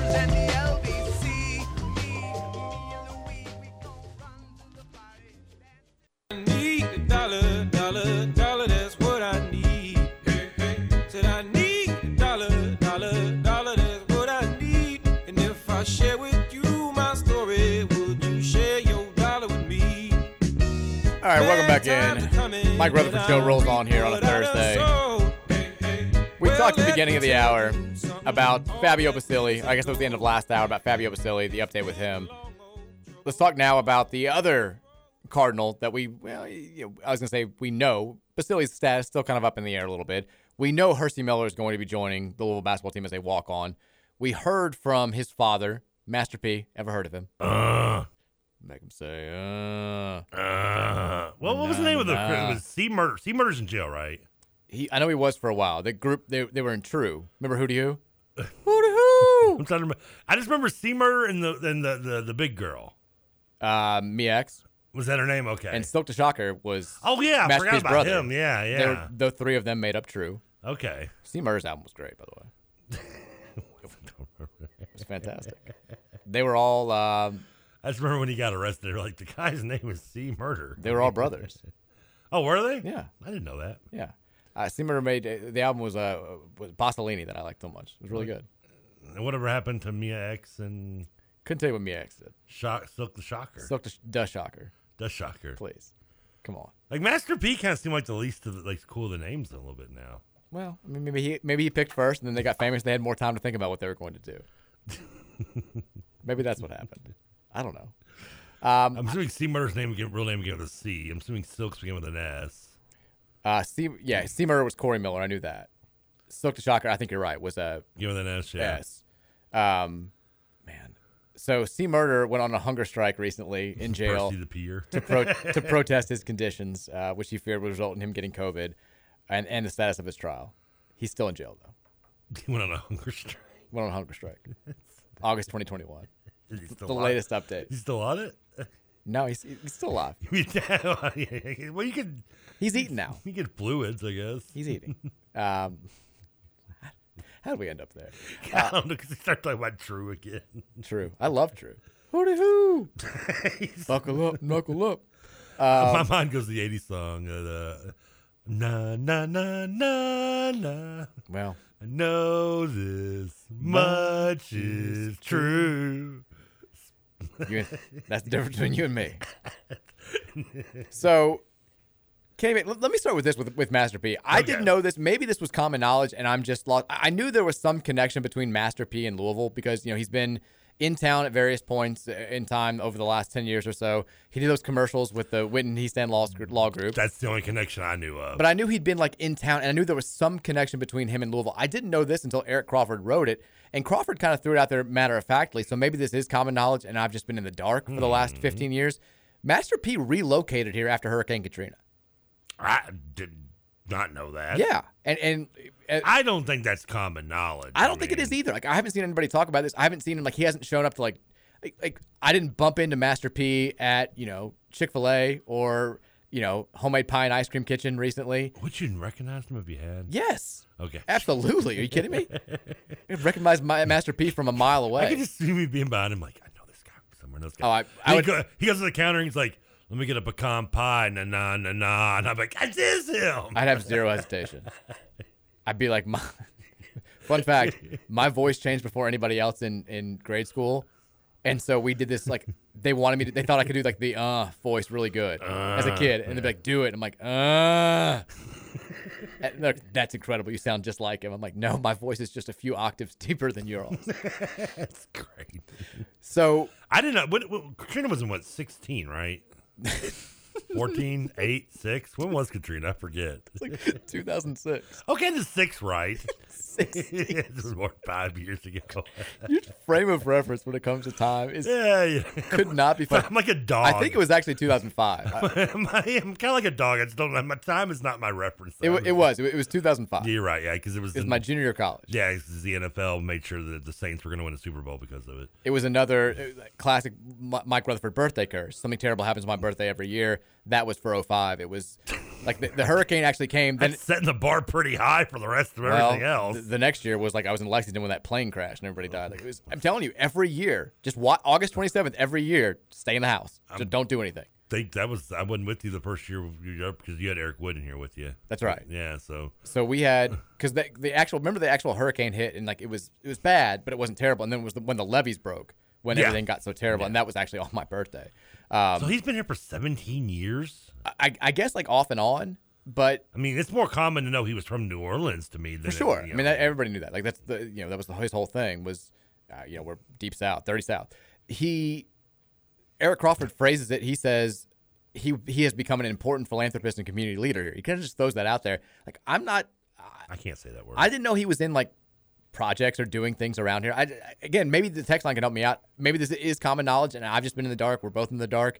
But I did not know that he's been like a active resident in the city of Louisville for the last almost 2 decades. I mean, unless you can show me proof of things he's done, like he's been doing it off the record. Because I mean, this was something I feel like I would have seen on whether it be on an actual newscast or one of those articles you see trending on Facebook. Like, I mean, hell, I saw the one yesterday where about the former wrestlers, ripping off people in an air conditioning business. What are you talking about? Locally. I'm just talking about a celebrity doing something locally. You think you would have seen that if he was doing Well, like I said, I've seen him doing things like Louisville-based and been around for, I don't either, for a while. I just didn't realize, I didn't know, I knew there was some connection between himself and the city of Louisville. I didn't know that he was an active resident for some period of time. And he talks in the story to Eric Crawford about how, he feels like he needs to give back because Louisville took care of me and my family after Hurricane Katrina, and ever since, he says 12 years later, I've been in Louisville doing my part. Like, that's an exact quote from Percy Miller, which, again, I did not know this. I mean, if that's the case, then I feel very confident about Mercy coming. Yeah, why didn't we get Romeo? I mean, why don't we have a Master P Jack Harlow hookup? Come on. So that's a better question. Like the Romeo one, I'm okay with not getting, but like why have we not used? I mean, why have we not used Master P in recruiting to this point? Did the kids not know him? Let me take this moment too to say. I mean, if they don't, he still has connections. Let me take this moment too to say, I would probably pay, I don't know, $150 for the audio recording of Eric Crawford interviewing Master P. I love Eric. I just can't imagine him being like, hello, like Percy, or should I call you Master P? It's like how do you approach that? Mr. P? And Master P's like, what up, Eric? I mean, it's two very different personalities. Not that I would be very cool if I was interviewing Master P, but just I don't know. You get what I'm saying. All wrapped around from the beginning of the show when I talked about stereotypes. I feel like Master P's going to come in. He's going to be like, you're end up going to get like Alice Cooper in Wayne's World. He's just going to be like just so elegantly speaking. Well, he's not a dumb guy. Like he's. Oh, I believe. I'm not saying he has to be a dumb guy. He's been very successful post music, and he knows exactly what he's doing. In this interview, he comes off like a guy who knows what he's doing. He tells a story which is interesting. Master P played basketball at a fairly high level. He had a couple of stints at the NBA. Was with the Charlotte Hornets briefly. Did he pay for that? I think the second time he did it was kind of a publicity stunt. Yeah, wasn't that kind of like? But coming out of college, like he legitimately got a shot with an NBA team. I don't remember. I thought that was he was. Anyways, Trevor, stop. He has. My point is, he played basketball at a high level growing up. Okay. And he was playing in high school against a team led by Kenny Payne, who's like this prep phenom down in Mississippi. And he says, Kenny Payne was a monster. We knew we couldn't beat him, so we did what we would try to do, and we tried to hurt him. And he says, nice. He says from that point forward, Kenny Payne always looked at me, and he would we would run into each other at like celebrity type events or in circles, and he would just look at me as the kid who tried to take him out.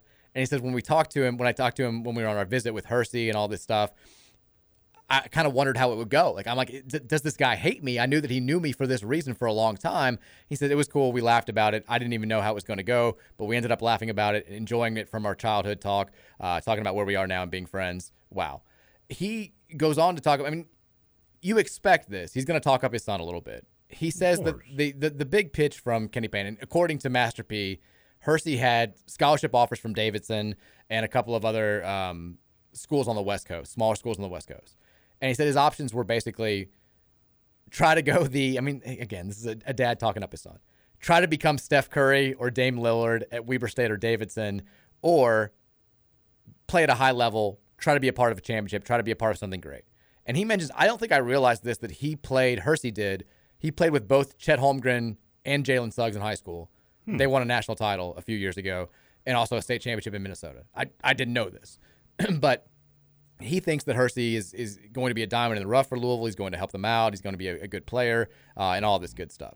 But he talks about why they ultimately made the choice. And he said, when my son came to Louisville, he visited a girl who was vision impaired. And he said, it feels right here, just talking to her, the feeling of giving back. Kenny Payne talking to us about wanting to give back and what they're going to do to change this community. This is all what we want. This is all what we're about. Masterpiece says, we're humble people. Louisville took care of me during Katrina, and now we all want to give back. So I like the whole, it's once again, it's the kumbaya, feel good culture. It's a solid story. He talks about Kenny Payne saying that if you look at the practices they've had, he's serious about bringing Louisville Cardinals basketball back. The kids he has right now are buying into it. My son has bought into it. I think this is going to be an exciting season. I've never seen a coach in the community like Kenny Payne is, and I've been here 12 years. That's excitement. All good stuff. I like it. I like it too. The last thing that he said, he asked about what kind of player does the son of Master P hope to be in Louisville. He says, what I love about him is he constantly wants to get better. He's willing to get better. He lives in the gym. Would you say gym rat? I think he's like a Patrick Beverly with a jump shot, someone that's willing to get out there and play hard. He's smart, good academically, knows the game, plays hard, tough on defense. He knows he's not where he needs to be right now, but he wants to get better, and I think Kenny Payne's guidance will help him. His attitude's right, and he's going to be pushed. All things you want to hear from a dad. Now make sure Mercy comes here, too. Yeah, let's get Mercy, because, like, the description of Hersey, not that I had my expectations were, like, through the roof or anything, but that sounds like the guy that, like, when he plays at the YMCA, he's like, well, I'm not a great player, but I'm good at defense and I hustle. Yeah. It's like, oh, okay, you mean you're just in shape. You're not even good at basketball, you're just in shape, is what you're telling me. Okay. I mean, that's kind of what you expect. I mean, I know it's a limited sample size. Well, right now, we just need a body, though. We do. I mean he's a guy that can help you out in practice. There's no question about that. And look, we've played walk-ons before in limited roles that have been successful. I mean, David Levitch, Patino loved doing it. He would love throwing Tim Henderson, for God's sake. We don't win a national title if he doesn't step up and play well in the Final Four. So I wouldn't be surprised if a guy like Hersey Miller gets run on this year's team, because I don't know if you've heard this. We have a limited number of guards on the roster at the current time. Poor El needs a break at some point. El's just over there like, can this guy please play? Get him in there. But he is. I think he'll be serviceable in that regard. You look at the stats, though. I know his dad is saying he could go to a Davidson and have a Steph Curry type game, or go to Weber State and be like Dame Lillard. Well, he went to Tennessee State. And I know it's a small sample size. He played 6 games. He only averaged 2 points per game there. So like, I don't know if that's a realistic option for him. But as you said, he's a body. He clearly knows the game. He clearly can play the game at a decently high level. We need that type of player. And it's not like he's taking up a scholarship right now. And once again, he's got a very talented brother who's a couple of years younger who might come here and play for us in a few years. So I mean, even if we just use him in practice, we just need a body in practice in general. Exactly. I mean, we need. Like the word was out there earlier this week that the 4 walk-on spots are taken. They've been enrolled. They're good. All I know is it's Mercy, Hersey Miller, Zan Payne. It's going to be. I mean, imagine if we get them both. Like how tough that's going to be in a few years. Zan Payne, Kenny Son, and then the other 2 I don't know, but they are apparently enrolled and practicing, so that's good. Devin Ree on the way once he gets out of the way with Oak Hill, and we talked about Fabio Basili potentially being able to join as soon as next week if they can get this transcript stuff squared away. So the question then becomes, if we have a roster with the 9 players we have now, the walk-ons are the walk-ons. Let's say we get Fabio Basili. Let's say we get Imani Bates. And then maybe we add a couple other players of consequence. Maybe we don't. What's your confidence level with that roster going into next season? Okay, so we have the roster we have now with plus Bates and Basili. Plus Bates and Basili. And, I mean, the only other player out there that would make a huge impact at this point would be the Western Michigan guard, I would assume, right? I think Central Michigan, yeah. Central Michigan, my bad. And we don't even know if you were getting him if he'd be eligible. Exactly. I mean, you would assume he would be, but you have to get a waiver. Yeah, you don't know if he is or not. I mean, I'll be honest with you, my confidence really hasn't changed in any level with this new scenario you're throwing at me than it was before you added these names. It's impossible to predict. I mean, it's. I mean, I'm not. I mean, Bates and possibly, and obviously, Basili, I don't know, anything about, short of just the little video I just watched a second ago, but earlier in the hour. But I mean, I've seen Bates play, and I mean, while I'm willing to take the chance on him, we've talked about this ad nauseum, and I'm sure we'll continue to talk about it until the day he actually decides at the end of whatever month he changes his mind to and making his decision. But yesterday, we both agreed and talked about over and over that regardless, we think it's worth it taking him no matter what. Uh-huh. I just don't know, even while I'm willing to take the chance, I just don't know how much of an impact it's going to make. I'm in the exact same boat. And I'm just going by the assumption that it's not going to make a huge impact, so therefore my confidence is, I mean, I'm very optimistic, at least about going into this year, which is much better than, going into a year where you're, you know what your coach is and maybe you're not having the optimism with this roster. But like last year, I didn't have the same kind of curiosity and optimism of excitement. I had curiosity. I thought it was an oddly assembled roster. Yes. And this is, again, I don't want to say oddly assembled roster, but it somewhat is. But at least the exception, obviously, and I don't have to take genius to point this out, but the difference between going into this year and going into last year is that we don't know anything about this coaching staff. I mean, we know, but we don't. Right. We knew what you kind of get out of Mac. You know what Mac can kind of get out of his players. We didn't know about the assistants, and so much so in my case, I didn't know that I still don't know their names right. But with this coaching staff, like you kind of, while you do kind of know what Nolan has done at Duke, you know what Danny has done, whether a head coach or assistant in his short career. Who's the other one? Oh, Jameson. First name? Oh, don't ask. You know the only reason I remember is because I want to call him Jenna Jameson. It's Jeff? No, Josh. Jason? Josh. So close. We're going to get there by the time the season starts. I'm going to remember Jameson, though, because of Jenna. I'm proud of you. Not her intern, but I didn't think that was going to happen. Sadly, that's how I remember her name.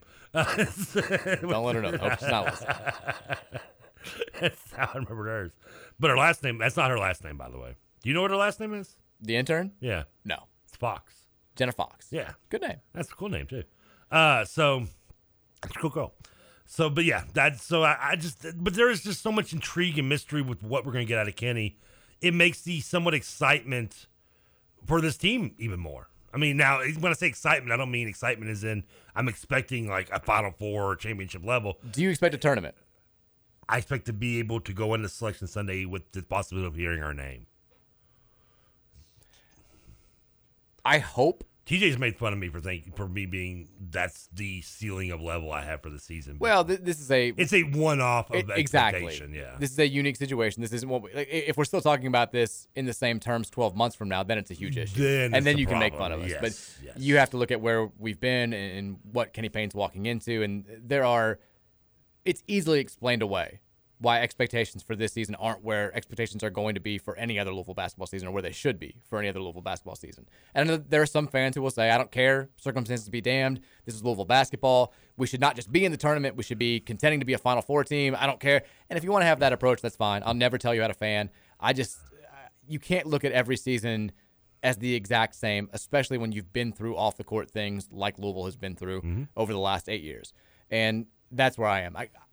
If we're going to be a tournament team this year, you have to bank on the 2019 Louisville football effect, which was they weren't nearly as bad as they looked the year before. They just had a weird coaching situation, and a lot of the guys quit. Like, you have to hope that some of these guys on last year's team who were just kind of okay or who were very up and down are superstars who just need to be unraveled. You need to hope that Jalen Withers better. Yeah, Jalen Withers can be an NBA type player with the right coaching, and he's going to show that this year. You have to expect that Sidney Curry is going to be more of a well-rounded offensive and defensive player with a better big man coaching staff. You have to hope that L. Ellis can find consistency and become a true elite point guard. And I think you have to hope that Kamari Lands is like a one-and-done type talent who was massively underrated as like a top 30 guy. And maybe Devin Reed. He's more apt to play than you would have thought. Like, he's more capable of stepping in and playing at this level than his rating would indicate. Brandon Huntley Hatfield was the 5-star that we all thought he was. He just wasn't getting enough run at Tennessee. Like, you have to hope all of those things are true. And even then, that the coaching staff knows exactly what it's doing and the system can work with this team. Because if not, you got a really tough non-conference schedule. And the ACC, I know it was down last year and kind of saved itself with the NCAA tournament. It's going to be better this year than it was last year. It's going to be a more difficult conference schedule. And last year, you didn't handle it all that well. So you got to be ready for that. I mean, if you're not a talented team, a good coach will keep your head above water at 500 and possibly having a tournament, sneaking into the tournament just from being a good coach. Should be. I think my only concern is that like if we are going to be a team that's treading water and trying to stay at 500 in ACC play, you're going to have a big non-conference run. And my concern would be with so many new pieces and with a coach who's, don't get me wrong, Kenny Payne's been around the block several times. He's not a spring chicken, but he's never been a head coach before. Mm-hmm. If you're doing this for the first time, I don't care who you are, it's going to take you a little bit of time to get your feet underneath you and figure out exactly what you need to do. And we need to win some of these big-time games. Maui's the third week of the season. We can't go 0-3 in Maui and expect to make the NCAA tournament. No, but I say this. If we say we go 0-3 Maui, but we lose in, like, clutch moments near the end of a game, does that at least make you feel a little confident that you're going in the right direction with Kenny Payne and getting those cobwebs and those hiccups out of the way? Absolutely. It would remind me of the when we went to Brooklyn in Chris Mack's first season, and we didn't win either game, but we should have beaten Marquette, and we played Tennessee, who was, I think, number 3 in the country, right down to the wire. That was the moment where I was like, all right, like, we may be a tournament team. And then we came back home, and we beat Michigan State on our home floor when they were a top 10 team. And I think from that point forward, we knew that we were going to be better than anybody thought we were going to be. If they go to Maui and they're highly competitive against what should be 3 of the best teams in college basketball, and they win at least one game, I'll be like, okay, we may be able to work with them. And you can look back even in a close loss, let's hope and say, and assuming you have to say, a close loss, and you go, well, there was a mistake possibly here or there by the coaching staff, or maybe I wish he'd have done this. That's something that, like you said, as a first-year head coach, you're going to expect those things. But as long as, the problem is whether he adjusts and learns from them, and you would hope he would. And I agree. Like, you go 1-2, or I would even say 0-3, not that would be a great scenario, but if there is a silver lining in an 0-3 Maui run, it would be, 3 very close losses in very competitive games where maybe you just see inexperience being the end-all, be-all of what reason of going winless. I'm very curious, and I know we've talked over the top of the hour. I'm very curious who we wind up drawing in the Maui. And they'll announce it. It's usually in July. But they typically try to kind of seed it without seeding it. Like, they want the best teams to play some of the worst teams. Yeah, they want, the clear best team on one side of the bracket, the clear number 2 team on the other side of the bracket. TV. Yeah, of course. And so, you've got if you're looking at this tournament from the preseason expectation standpoint, we're probably like 7th or 8th. Like, it's probably us and Cincinnati down there at the bottom of this field. So we're probably going to get like, I believe that Cincinnati wasn't that bad last year. No, but they're probably down there with us. Like, I would say Texas Tech has higher expectations than us. San Diego State is going to get a lot of preseason top 25 love. Ohio State's going to get a little bit of preseason top 25 love. And then Creighton and Arkansas are probably going to be top 10 teams. Texas Tech's a curious one because they got a lot of transfers. He brought in a lot of talent. Yeah, and you wonder how much, was that a one and done for Mark Adams kind of thing? Or so, my concern there is I think you've got 2 teams there that in Arkansas and Creighton that I think are legitimate national title contenders. We're probably I would not be shocked at all if we get one of those 2 teams in the first game. I could see us getting blown out by Arkansas. They're going to be good. Creighton's going to score a ton of points. I haven't paid as much to Creighton, and I've never been a big McDermott guy, so that's kind of my hesitant for being in love with Creighton. They probably. I'm not saying he's a bad coach. I don't know. I see him as kind of that average kind of middle of the pack coach anyway. They've got a lot of guys, and they score a lot of points. They bring back pretty much everybody from a team last year that gave Kansas probably its best game in the NCAA tournament outside of the national title game, and did so without starting point guard and starting center. Like, they've got dudes. They're going to score. It's a classic Creighton team. They'll score a ton of points. They won't play great defense. McDermott teams love to shoot the ball, love to score. All right, we got to go to break. When we come back, third hour is coming up. We will a little bit of football talk. Big-time visitor coming in this weekend. A lot of people think he may be a Cardinal, and, hey, it's another quarterback. We'll talk about that. We'll talk about more of the reaction, and we will finally get to the Thornton sex line at 502-414-1450. 5 o'clock hour is up next here on the Mike Rutherford Show on 1450 The Big X. Dollar, that's what I need. Well, I need dollar, that's what I need. Well, I don't know if I'm walking on solid ground, 'cause everything around me is falling down. Well, the crooks are out, and the streets are gray. You know I wouldn't have it any other way. Yeah, your mother's words, they're ringing still. But your mother don't pay our bills. Yeah, a sinister kid.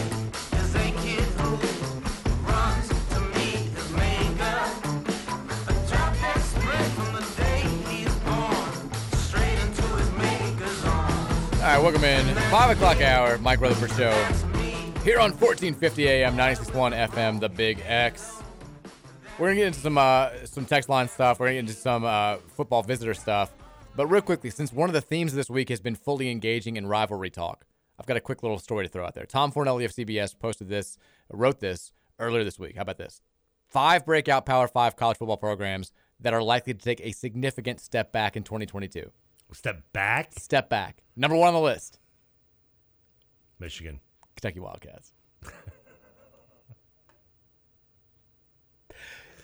There are 2 other interesting names on this list. Well, you started this by saying a Robert thing. Why would I say Michigan? I do. I just assumed you were going to get it. I didn't pause so you could guess. Oh, I thought you were.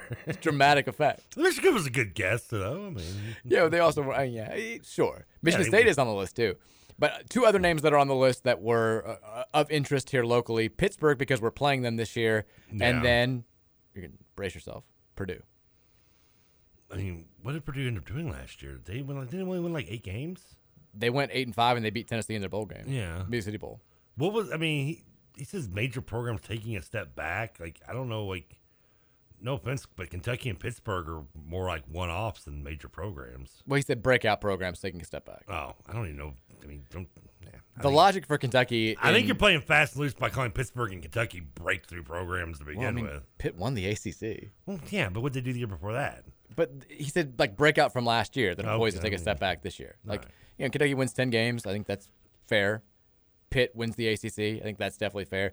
Here's Fornelli's point when it comes to Kentucky. I admire the program that Mark Stoops has built in Lexington, and I do not think its recent success is a fluke. While that's still the case, there were plenty of aspects of the 2022 season that will be hard to repeat. Good teams find ways to win close games. Kentucky has gone 16-8 in one-score games since 2017, but they exceeded even their own pace last year, going 5-1 in one-score games. That includes a 3-0 mark in the SEC, with 2 of those wins against teams they'll face on the road this year in Florida and Missouri. We're not one of those. I mean, that's the thing. They're the bizarro Louisville in that we have hope for getting better, same hope we had last year, because we keep not making these plays in one-score games. And the irony is that that's not the Kentucky that we grew up with. That's not the Kentucky football that I knew. The Kentucky football that I knew was the one who was losing one-score games because they were, I don't know, having like 6 guys on the field for a play on 4th and goal. Like, that was what Kentucky always did. Hey, it took Stoops a while to learn how to coach, right? I mean, he not always, to be fair, like Stoops not always good about having as many guys on the field as he needed to in crucial plays against Florida, but they've gotten that down, and now they seem to be winning these quarters sort of like coin flip games. That's a great stat to pull out, but I don't know. I just feel like maybe it's because it's too low-hanging fruit to say that. The thing I would bring up with the fact they lost Wandale Robinson, who had like 90% of their offense last year. Yeah. I mean, but I mean, maybe that's just too easy to point out is your reasoning. Is there an update too on, like, because I went on vacation, like what's going on with the Chris Rodriguez situation? Like, is he on the team? Is he off the team? I'm assuming because we haven't heard anything that he's on the team. First of all, Chris Rodriguez update music would be interesting. Second, I'm trying to think what song I would use for that. Second, no. I mean, that's actually a really good question. It's been pretty much, I mean, as far as we know, he's still on the team. The last I saw, like, there was like I'm assuming he's going to play for them at this point. The last thing I think I saw, which was, but I guess before you went to vacation, was someone snapped a picture of him, like, on the balcony at, like, the Crafts Center or something, and they're like, look, he's still here. Ooh, yeah. It's like, that was like at least that last update we got. Like, legal-wise, I don't even know. I haven't seen anything about it. I would assume he's still in some hot water over, a DUI and not showing up for court. I'll say what I've been saying the whole time. They'll sit him for the Miami game, and that'll be it. He's sitting out week 1. He'll play the rest of the year. At first, I didn't think he was going to sit out at all, but after missing the court date thing. Well, and then there were all these rumors that he's off the team for some like secret reason, and we haven't heard anything official from UK. He's still on campus. The season, like fall camp, starts in like 5 weeks. I'm assuming he's going to be a part of that. Wasn't it last year he got suspended for quote unquote having the fumbles? Yeah, he kept fumbling at the 1 yard line. Can we assume maybe that went about fumbles for the cause of suspension? It's probably a safe assumption. Can we make that a guess? Yeah, what are you gonna do? Let's talk about the visitor that has turned some heads over the weekend, and I'm not talking about. Go ahead. Later tonight, I'll text in for the KRC and give them a Rutherford show text. Please do. Asking about it. Maybe they'll answer tomorrow on tomorrow's show. Please do. Unless the Cardinal stalker's listening, then he can text in an answer right now. Because I know sure as hell Roush ain't listening. He's dealing with an infant and a newborn coming. Well, he's a Louisville fan though. So yeah, he is a Louisville fan. That's true. On campus this weekend, Jaden Bradford, and if you know that name, good. If you don't, we'll clue you in here. Thank you. He is the number 7 quarterback and number 48 overall player in the class of 2024. He's going to visit U of L tomorrow. He's tweeted this out there. He has been a guy who's picked up a crystal ball prediction from both of the Rivals guys here locally, Ty Spalding and Dave Lackford over there at Rivals.com. They think he's going to commit to Louisville. And it poses sounds pretty positive then. I mean, it poses an interesting question. You've got Pierce Clarkson, who's one of the more highly touted quarterbacks in the 2023 class, who's very committed to Louisville, very into Louisville, building this entire roster. And now you've got a top 10 quarterback from the class immediately thereafter. Like, is Jaden Bradford just not afraid of Pierce Clarkson? Is he an athlete that's listed at quarterback? I don't think so. I mean, I'm just curious if maybe this is like he's listed as he plays quarterback in high school, but he's maybe like a 6'2", 190, 200 pounds. No. He could maybe kind of. There's a possibility he could be into being a receiver, running back, defensive back, something or another position. Obviously, he's small, but he is like small, like under 6 foot. He's 6 foot. Okay, so he's probably listed as like a straight pocket passer though. He is the number 7 quarterback in the class according to the composite rankings, number 8 in 24/7 Sports rankings overall. That's pretty high ranking for just a regular athlete playing quarterback. I mean, he's the quarterback at IMG Academy, which is like Clarkson. That's perennially a top 10 high school team in the country. You don't get that job if you're not a future college starter. And he's been long rumored to be going to South Carolina. It sounds like Louisville's getting into the fold. They may be able to sway him. So competition, I mean, is good sometimes. I mean, so I'm okay. I mean, obviously, if you think about, he redshirting, and you would assume he'd want a redshirt, or you'd want to redshirt him, especially if he's 6 foot, probably 185 pounds. You probably could be nice to put a little muscle on him in a redshirt year. Also, I want to say this because I love dogging on Clemson. They recently got a decommit from 4-star wide receiver Nathaniel Joseph, who's going to be visiting. I think it sounds like we're going to get him. And I know that he's technically decommitted, so it's not a flip. I'm calling it a Clemson flip. Because Clemson, they do this thing where they're like, if you decommit from us, we stop recruiting you entirely. Who do you think you enjoy making fun of more, DePaul or Clemson? At this point, Clemson. Because DePaul just beat Clemson. I know they beat us every year. Well, Clemson, that's the difference. We are the DePaul to Clemson. But the whole point of there's nothing to make fun of DePaul because they're awful besides us beating them every year. And they beat us. That we are Clemson's DePaul. No, we don't finish last every single year in the conference. They still beat us every year. But that's different. Do you think Clemson fans have a Louisville day? No, well, maybe they could if they wanted to. But the thing with DePaul is they don't just lose to us every year; they lose to everybody every year. But losing to us was the best part. Well, of course it was in our eyes, not like the fans of Boston College's eyes. Anyway, Nathaniel Joseph, 4-star wide receiver. He's the number 16 wide receiver overall in this 2023 class out of Miami. Miami's very high on him too. They're not going to get him. I think we're going to get him, and I'm calling him a Clemson flip. He's a flip. Flip. I don't care that you stopped recruiting him because he decommitted. Suck it. He's flipping. Flipping to the cards. Flip Saunders. God, Clemson sucks. You hate Clemson so much. You're losing Arch Manning. Are you glad Arch Manning didn't go to Clemson at least, aren't you? Oh, my God. Are you kidding me? We're taking Uyangalele. We're taking that whole family. We're taking everybody. We'll make it, no, we're not going to do that. We'll get Trevor Lawrence in the family. He's going to come over here. He's going to start giving religious talks to the U of L football team. Clemson's going to be interesting because they lost. You guys can keep Deshaun Watson. They lost a lot of their offensive pieces from last year's team that was an offense that struggled to begin with. Is there another Etienne out there that we can get? Bring him in the fold. I like Etienne. I picked him up in fantasy football. Let's get him. Didn't work out too well. We're going to be good.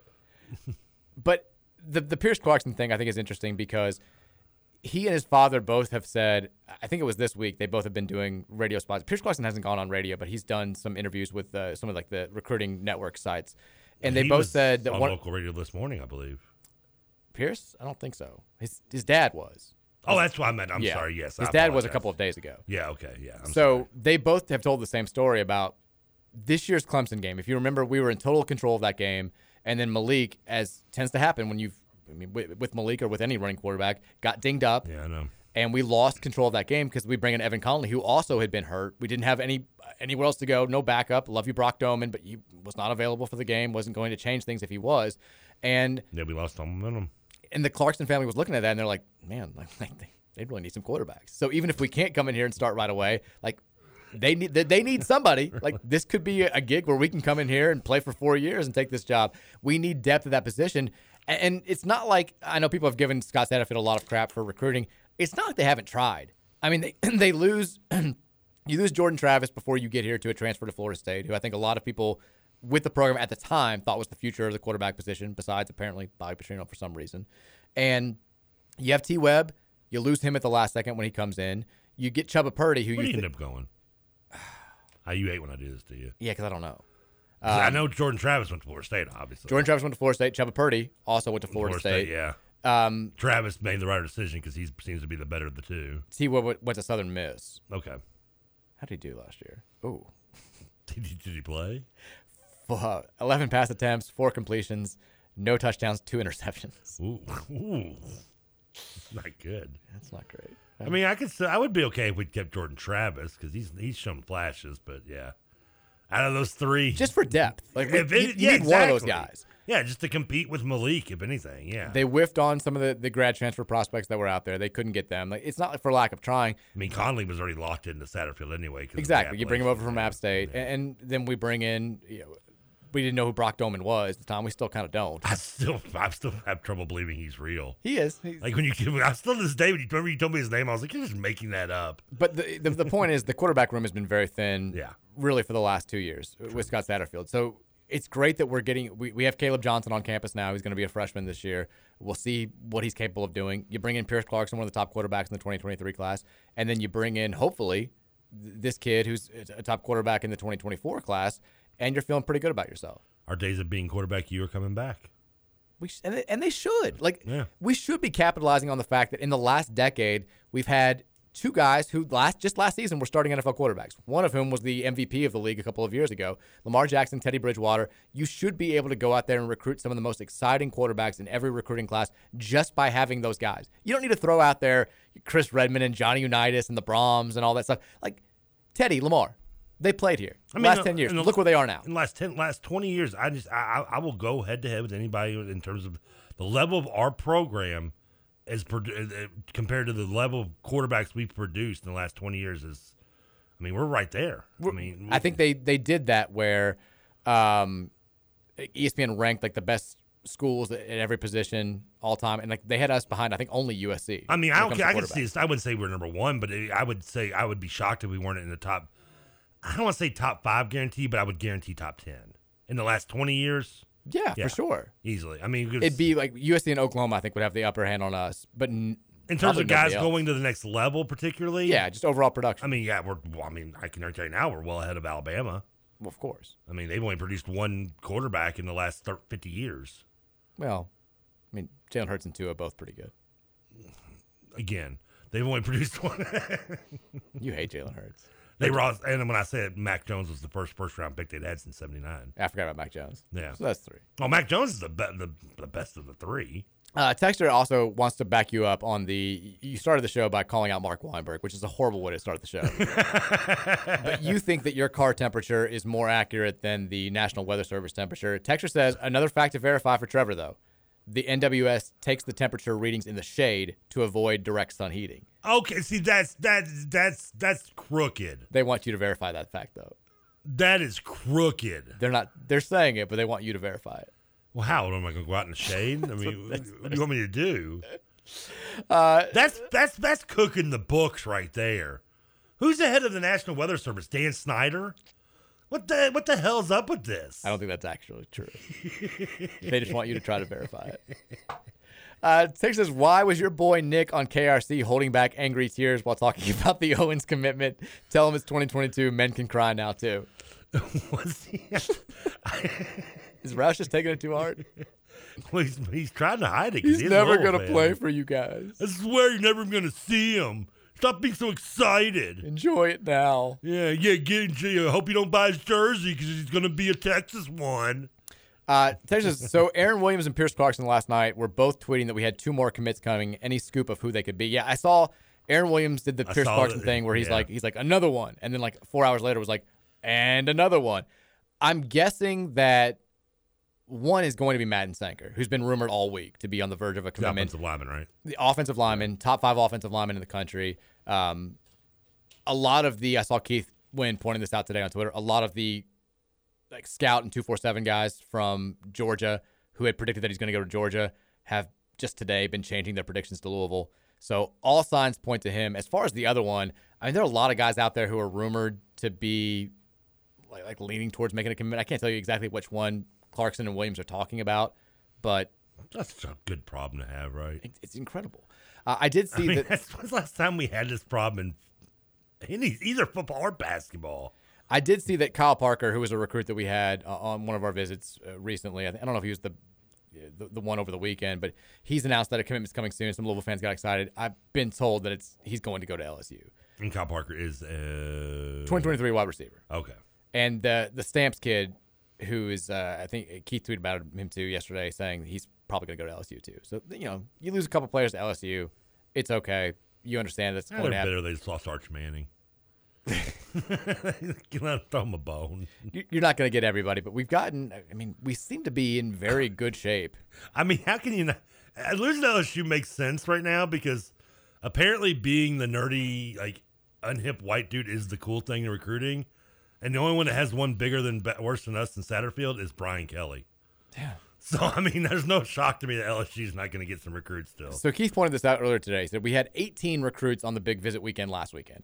8 of them are now committed or were committed before. A total of 8 are committed. 6 have at least one prediction on a website that they're going to commit to Louisville. 1 is definitely committing elsewhere. I think he's talking about the wide receiver to LSU. 1 is likely committing elsewhere, and 2 are up in the air. He said, I think they could definitely land all 6 guys with the predictions right now. Like, if that happens, that's a fringe top 10 we class. have left in our class. I mean, it's a decent amount. We've only got, I think, 12 overall commits right now. So we got 13 scholarships left if we want to get there. If that happens, man, you're talking about not just like a top 25 class. You're talking about a fringe top 10 class. We're number 9 right now in the On3 composite rankings.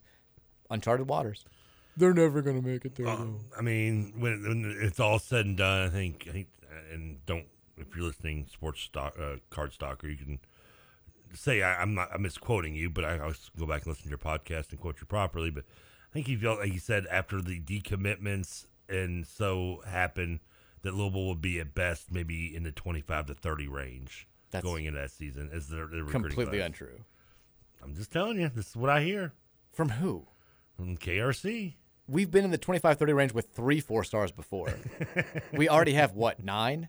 I guess. I lost count. Yeah, I think their math is insanely flawed. It's not like we're talking about this is the part of the season where they're ranking teams after 4 or 5 commits. We've got 12 kids, and we're number 9 in the country. Like, we're not going to dip to the 25-30 range. If this class stays together, I think that was what. They think we're going to lose kids. Yeah, when decommitments occur and everything is cleared, it will be in the 25 to 30 area. The thing is, this class is being held together. Yeah, remember, they also assume that Ruben Owens will never be at Louisville as well. Well, if that's the case, then it's a different discussion. But if they're talking about guys decommitting, this class is being held together by a nucleus, the center of which is Pierce Clarkson. Yes. So I feel like if it won't be a situation where you lose like 3 or 4 of these guys at the last second. If it falls apart, it'll fall apart completely, and then we're talking about like being in like the 40 range. But if these kids stay true to whatever's been promised to them or whatever they think they're signing up for, which again I think is more likely now than it was 3 years ago when you didn't have NIL, you didn't have these types of deals being made, then it's absolutely going to be a top 20 class, probably top 15. Texas says, did you see the Avs last night had too many guys on the ice for the last shot, but the Bolts, thank you, the Bolts did as well, so I guess it cancels out. Yeah, all these Tampa Bay fans are like, McKinnon wasn't all the way off the ice. He wasn't a part of the play. This happens every single time. Was it technically too many men on the ice? Yes, but guess what? Tampa Bay had 7 people on the ice. The same picture that they keep throwing out there where it's like 1, 2, 3, 4, 5, 6 on the ice when the goal happens. It's like, okay, count your guys. 1, 2, 3, 4, 5, 6, 7. What is that, from a line change? Yeah. Okay. It happens all the time. Isn't there like a grace period of a second? There's like an unspoken rule that if they're not part of the play and they're like right there, that you're not going to call that. Like you're not going to call it by the book. Yeah, that's what I would just think that it's almost impossible to like does the skate have to be off the ice or something? These whiny-ass Tampa Bay. Haven't you all won enough over the years? Both in, you have Tom Brady now. You've got back-to-back Stanley Cup finals. You know, He won one back in the early 2000s too, didn't they? Who? Tampa Bay. Didn't they win like in 03 or 04 as well? The Lightning? Yeah. I think you're right. Yeah, they're going for their fourth. They need to stop whining. That's what I'm saying. Who was the last pro team to three-peat? Was it the Oilers? The Oilers were in the 80s. Well, I mean, no, because you had the Bulls. In the NBA. Oh, yeah, you're right. Yeah, you're right. Well, yeah. And the Heat never won back-to-back, did they? No, the Lakers didn't win three-peat The either. Warriors didn't. No, and I don't think the Lakers did in the 2000s, did they? They win. Oh, yeah, they did. They won 2000. Yeah, they went 2000. Yeah, they were the last one to do it then, I guess. Because they beat the Pacers in 2000, and they beat Tommy Mansky AAU team, of course. They beat the Nets in 01 and 02. Back-to-back AAU national champions. God, the Nets going to back-to-back finals. There's a reason why the NBA's watered down like it is back then. I guess that would be the last one to do it in pro sports would be them. Because in Pittsburgh, the Penguins were back-to-back only. They were. Patriots never won 3 in a row. No, they never won. They only won back-to-back once. Well, the Yankees won 3 in a row. But that was in the 90s, wasn't it? 98 to like 2000, I think. That's before the Lakers. The Lakers last one to do it. I think you're right. In 2000 to 2002. I know I'm only counting the 4 sports, so no one's ever done it in the NFL. Yeah, I think you're right. No one's even gone to the only team to ever even go to 3 straight Super Bowls was the Bills. The Steelers or Cowboys, none of them ever went to 3 straight. The closest to 3 straight in the NFL would have been the Niners in 88, 89, 90, and the Giants pulled up that huge upset against them when Wilbur Marshall just completely destroyed Joe Montana's elbow and ended his career. So we keep talking about the Oilers the Oilers never won 3 straight. Oh, they didn't? The Islanders won 3 straight. Islanders. In the 80s. I get those two mixed up, yeah. The Houston Comets did win 4 straight in the WNBA. 97 to 2000. Again, before the Lakers, so I can at least say that instead of doing what I really want to say. The Lakers are the most recent pro sports team to do a three-peat. And I guess the NFL did have the Packers. The Packers technically won. They were the NFL champions in '65 and then won the first 2 Super Bowls. Yeah, so technically that's a three-peat. No. You know the only team to beat Vince Lombardi in the title game who was? No. Eagles. I mean, I should have known, but you asking the question. He's like 5-1. Yeah, he's like 5-1 in title games. The only one he ever lost was the Eagles. Do you want your trivia question of the day? Yeah, I do. Non-sports related because I just saw it today. Somebody asked me. Oh, yeah, even better. Only one American state flag is double-sided. California. Oregon. Very close. Well done. I've seen that. I've seen that before somewhere. Have you? And I couldn't remember, yeah. All right, we'll take a break when we come back. Text line has been neglected. We'll make that. We'll right that wrong coming back to the break. We'll take your questions. 502-414-1450 is the Thornton's text line. You know it. You love it. We'll take your questions coming up here to wrap up the show on a Thursday on 1450 The Big X.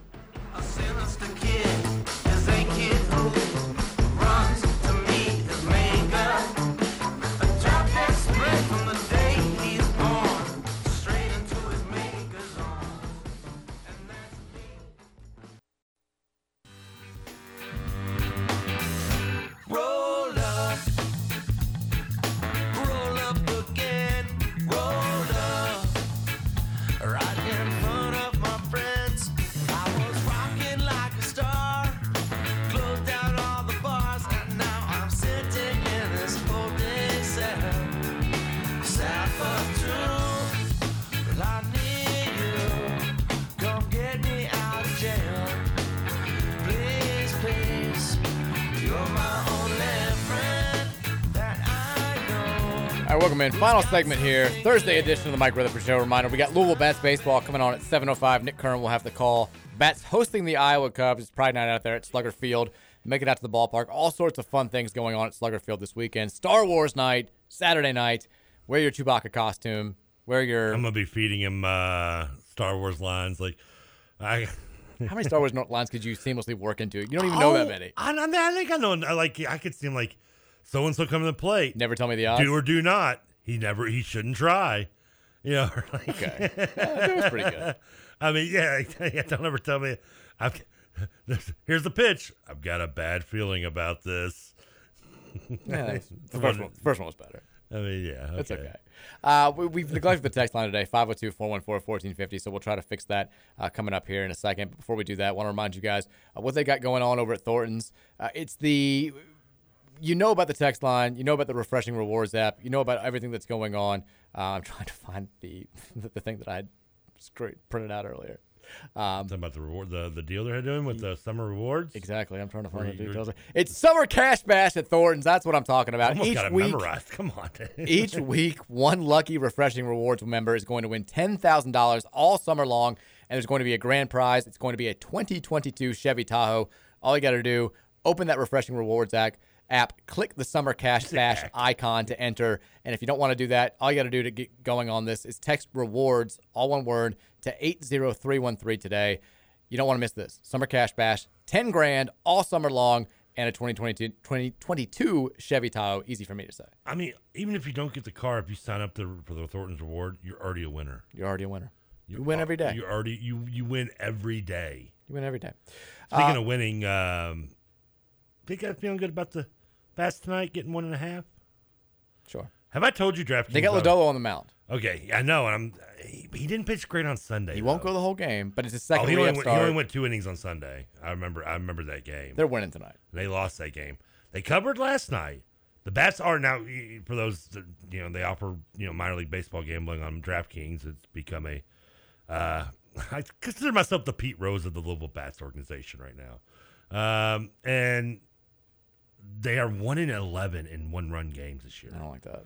And that's while that's but not you still cover. That's where it gets scary. That's where that 1.5 is really can keep you on your toes. And yesterday they covered. They went to extra innings, but I couldn't bet on them because for some reason they didn't do day games on there. I don't know. Thornton's text line 502-414-1450. Text says, as far as not knowing local sports, a friend who was born and raised in Louisville didn't know what the Triple Crown was. When Farrell won it, I called him and he replied, in all seriousness, is that good? He knew what the Derby was, though, right? I would hope so. You should still know what the Triple Crown is, or that it at least exists. I mean, I still to this day screw up the order. But that's one thing. Derby, but yeah. If somebody called you up on Belmont Day and said, hey, American Pharoah won the Triple Crown, you would know what they were talking about. Yes. Yeah, that's you got to know that. Come on. I don't know what this was in reference to, but it just says, Trevor, why are you questioning whether or not somebody could get it in?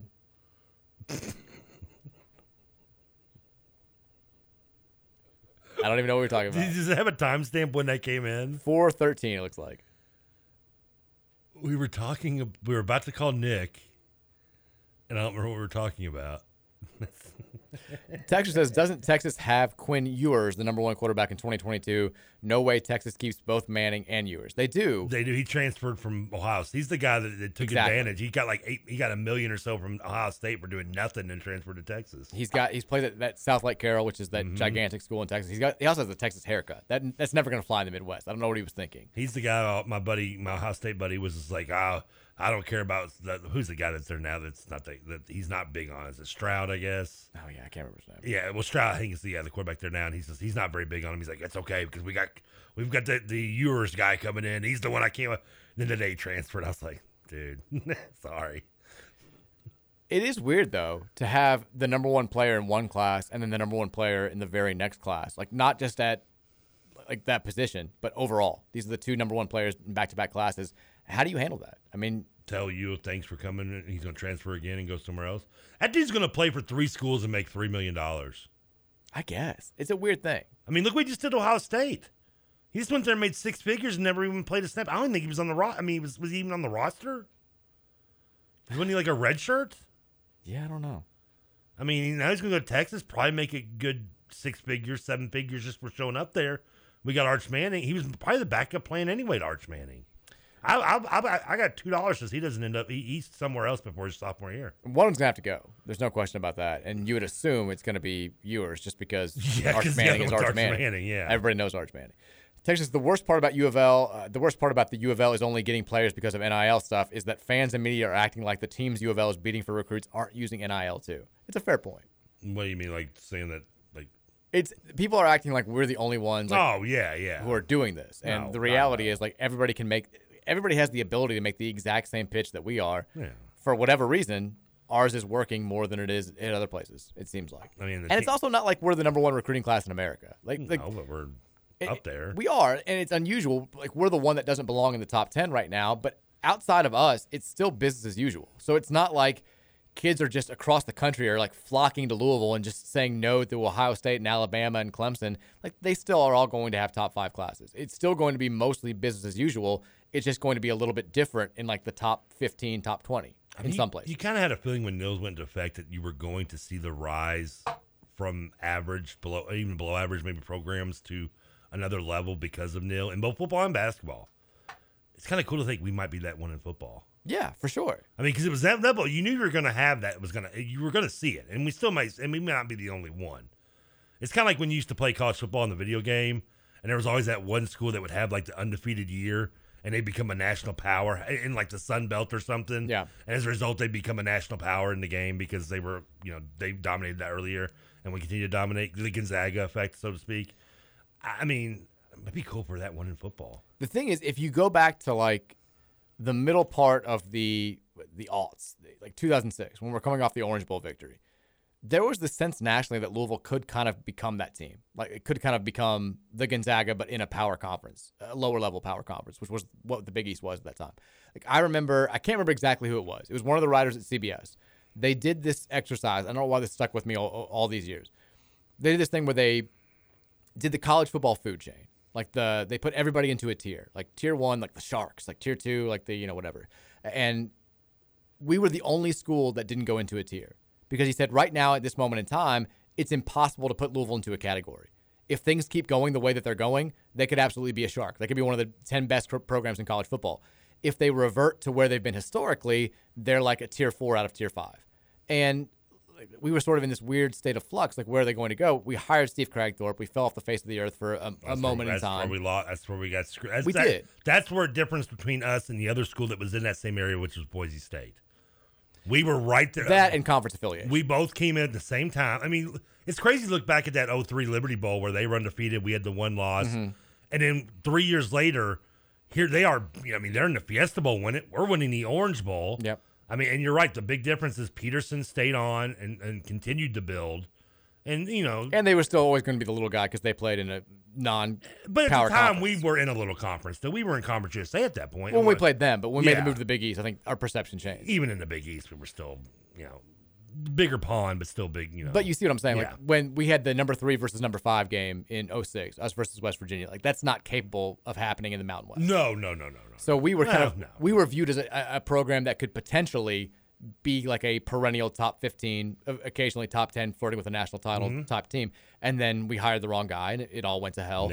And we hired the right guy, and we kind of got back. And then we've been sort of ebbing and flowing for a while. We've had flashes. I mean, College Game Day's been here now twice in the last few years. We had a College Game Day game at Clemson, which is still talked about as one of the bigger games in the last 7-8 years in college football. We've had a Heisman Trophy winner. We flirted with playoff talk. And now we're in this sort of weird state where it's why I kind of continue to go back to the point of I'm not going to settle for 8-9 wins is all we can be. And we should just be happy to get a coach who can get there. For right now, would love to be an 8-9 win team. But eventually, I want to get back to trying to take that next step and being a program that's, not – I don't have any misconceptions about being a perennial top 10 team and what that takes. But I'd like to every now and then be knocking on that door. I think we've seen that happen with this program before. I'd like that to become a more consistent thing. I'm not saying in the same way that the setup would be hand off to Brom like John L. did to Petrino, but where you saw the building blocks that John L. built. And we just kind of were in that middle area. And then when he handed off to Petrino, he took what had been built with John L., the consistent 7-win seasons, and took it to that next level. Right. And that's what you have to hope for. And maybe, obviously I would love if it is Satterfield taking that next level, that's great. But, if there is a handing off at some point in the next couple of years, then hopefully it will be Jeff. Text us, who's doing the music? I can't believe I just heard Joey Badass. That's Trevor. Every day. That's today's just a random Trevor day, too. I like that. I hope you're sitting down for this. You are good. I am. I know who Joey Badass is. There you go. Now, why do I know him? For 2 reasons. One, he's got a song on Madden. Okay. And 2, he was on season 2 of Mr. Robot. Well done. Mr. Robot, great first 3 seasons. Did the 4th last season, kind of fell off. My dad's a big fan. I love the first couple seasons, and he's a very good role in the second season. He's the black guy who just discovered Seinfeld. And so he's like, which is kind of comical. Texture says, other fan bases now that Masterpiece Son is suiting up for us, they're giving the recruits golden tanks. They're giving them tanks, John. They're flying their jets. They're getting their tanks. Big diamond-studded tank. They're going to war with college sports, literally. We're coming in like Triple H and DX did when they went after WCW. Who, by the way, Master P at one point did wrestle on WCW. I feel like I knew that. He was on Nitro. Yeah, he was on those later Nitro years when they were just desperate for mainstream, and they brought in like him, and I want to say they brought in like the Insane Clown Posse at one time. I feel like I remember that too. Yeah, they were just whatever they could against the wall at that point. Text says it's definitely not common knowledge that Master P moved to Louisville. It's unks to my knowledge too. Nice throwback. Texas says, me and my buddies hang out with him all the time, but you wouldn't know them. They go to a different school. I don't even know what that's in reference to. Master P? I guess, maybe. Does he hang out at schools? That seems kind of creepy. He also says, how come the guy whispers at the end of the Salsa Readers commercial? Isn't it Benetti that does that? I have no idea. I don't know. It's a good question. I didn't realize he did. Texas He's whispering how awesome it is. Texas says the opposite. Master P and other family members relocated to Louisville is common knowledge. What do you think he was doing commercials here? I talked about that. I didn't know. I was curious. I mean, but honestly, it's Master P. I mean, like, I never saw any sort of official written out story saying, like, hey, by the way, Master P lives in Louisville. Like, Master P was never, I hope if you're listening. Never bumped into him at Cherokee Park. Yeah, don't think it's insult. Master P seemed like the kind of guy that would, if the check cleared, he'll do it. He'll put his name on it. Well, yeah, we've seen the law commercial. Yeah, I mean, and so that's why I just assumed it was. Like, they just figured, hey, let's get a celebrity. Who can we afford with nostalgia? Master P probably isn't, that's all I assumed it was. Did you guys see Master P at Pat's Steakhouse? I never saw him at Arby's, that's for sure. Texas says, I'm not sure Chris Mack was the guy to bring Master P in the fold. You're right. Why didn't he? Wasn't going to happen. Texas says, Mike, are you excited that Imani Bates is finally making a decision and you won't have to keep answering questions about his decision? Well, no, I kind of like the music now that we have. We still haven't done our DJ Wagner update. We don't have one for today. Yeah, we do. Wagner, DJ hold Wagner. On, hold on. I don't have an update for today. Then that... DJ Wagner, DJ Wagner, DJ Wagner, DJ Wagner, DJ Wagner. Where's he going? Going to commit to UK or Louisville. DJ Wagner. Today's DJ Wagner update. We don't have an update. There is no update. You have to get it in. Brought to you by no one. We need to get a sponsor for our DJ Wagner update. Peter Dinklage. I do notice he's the first name that shows on the screen. Dinklage, Peter Dinklage. Maybe that's why that got stuck in that person's head. Here's your DJ Wagner update. So Malik Wayans, who was a player at Villanova not too long ago, is expected to become the new coach of that Camden High School team. The Damon Wayans brother? No, hold on. We don't have much time here. He's expected to be the new coach of the Camden High School team, who's the coach just left to take the job with the New York Knicks. There was all that talk about Brunson, yeah. Wagner's going to transfer into Ballard. I didn't realize they're also under investigation up there, which is probably a big part of the reason why he took the Knicks job. But apparently it's going to be Malik Wayans, who also played there at one point in time. Former Villanova star. Yeah, I remember Malik Wayans. Expected to take that job. So, again, not to be confused with the brother Damon. No, it's spelled very differently. He would potentially be DJ Wagner's new head coach. There's your DJ Wagner update of the day. DJ Wagner? I already closed the clip. Texture says, your boy Beatty used to have Cubbage take the temp in the shade to avoid heat index limits. Well, I'm not surprised about that at all. Yeah. Wow, Beatty doing something crooked to get an advantage to win. No. Do youth football coaches hate anything more than water breaks? Get your water, I guess. You talking about youth football? Yes. I guess any level of football. Yeah, I mean. Go on and get your water. Like every time it's water time. Go on and get it, I guess. Oh, I mean. In my day, we just chugged salt tablets. Well, I think that got thrown out when Corey Stringer died. Yeah. Still, but I mean, they have to do it, though. But they don't have to be happy about it. Yeah, that's true. Texture says Trevor is a. Salt tablets at him. Texture says Trevor is a freaking genius with his sports facts. Also, Louisville FC could have done a 3-peat but lost in 2019. Yeah. Yeah, they almost did, yeah. Should have won. Texture says, I just wanted to make sure that I hadn't missed an update on the Bourbon Beyond Louder Than Life ticks that were won last month. I wanted to make sure I hadn't missed a message. Well, I hope that's been taken care of. Yeah, I think so. I mean, did I not text you back? I'm assuming that's somebody who won, yeah. I have to go back and look. It is. Okay. Well, do you remember what was it? What were they? You responded to them on the text line. Okay. Then their information. I will tell you right now after listening. Texture, your info has been sent to my man Dugan, so I assume it's coming through. Should be taken care of. Yeah. Texture says it was Stuart Mandel. The story with Sports Illustrated. It was Kings and Barons. There it is. Yeah. He actually sends Texture sends in the clip of what he said. He said, "There's one school intentionally missing from the list, and that's because I have no idea where to put it. Louisville. History-wise, the Cardinals are peasants, but the program has completely reinvented itself over the past decade and now gets mentioned with the Kings and Barons. For now, we'll just say TBD." Yeah. Kings and Bears. That's a weird thing. Usually it's Kings and Queens. Well, what are you going to do? Texture says, we're the Colonels of the Cardinals effing tank. Big NIL bank. Our players get tanks. Our recruiting class is ranked. Y'all after 2 stars. We take a jump shot we call bank. Well done. Salute Don't hang them. out with no. Oh, never mind. Pass me the dozer. Hootie hoo. Treat opponents like skanks. Texture says, just checking in for the first time today. We got a guard. That's all for today. Goodbye. I just tuned it out, turned it off. Well done.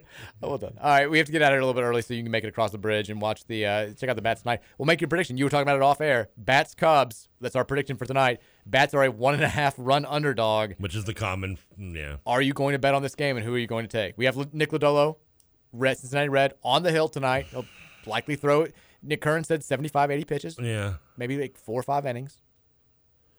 I'm taking the Bats to lose by another run tonight.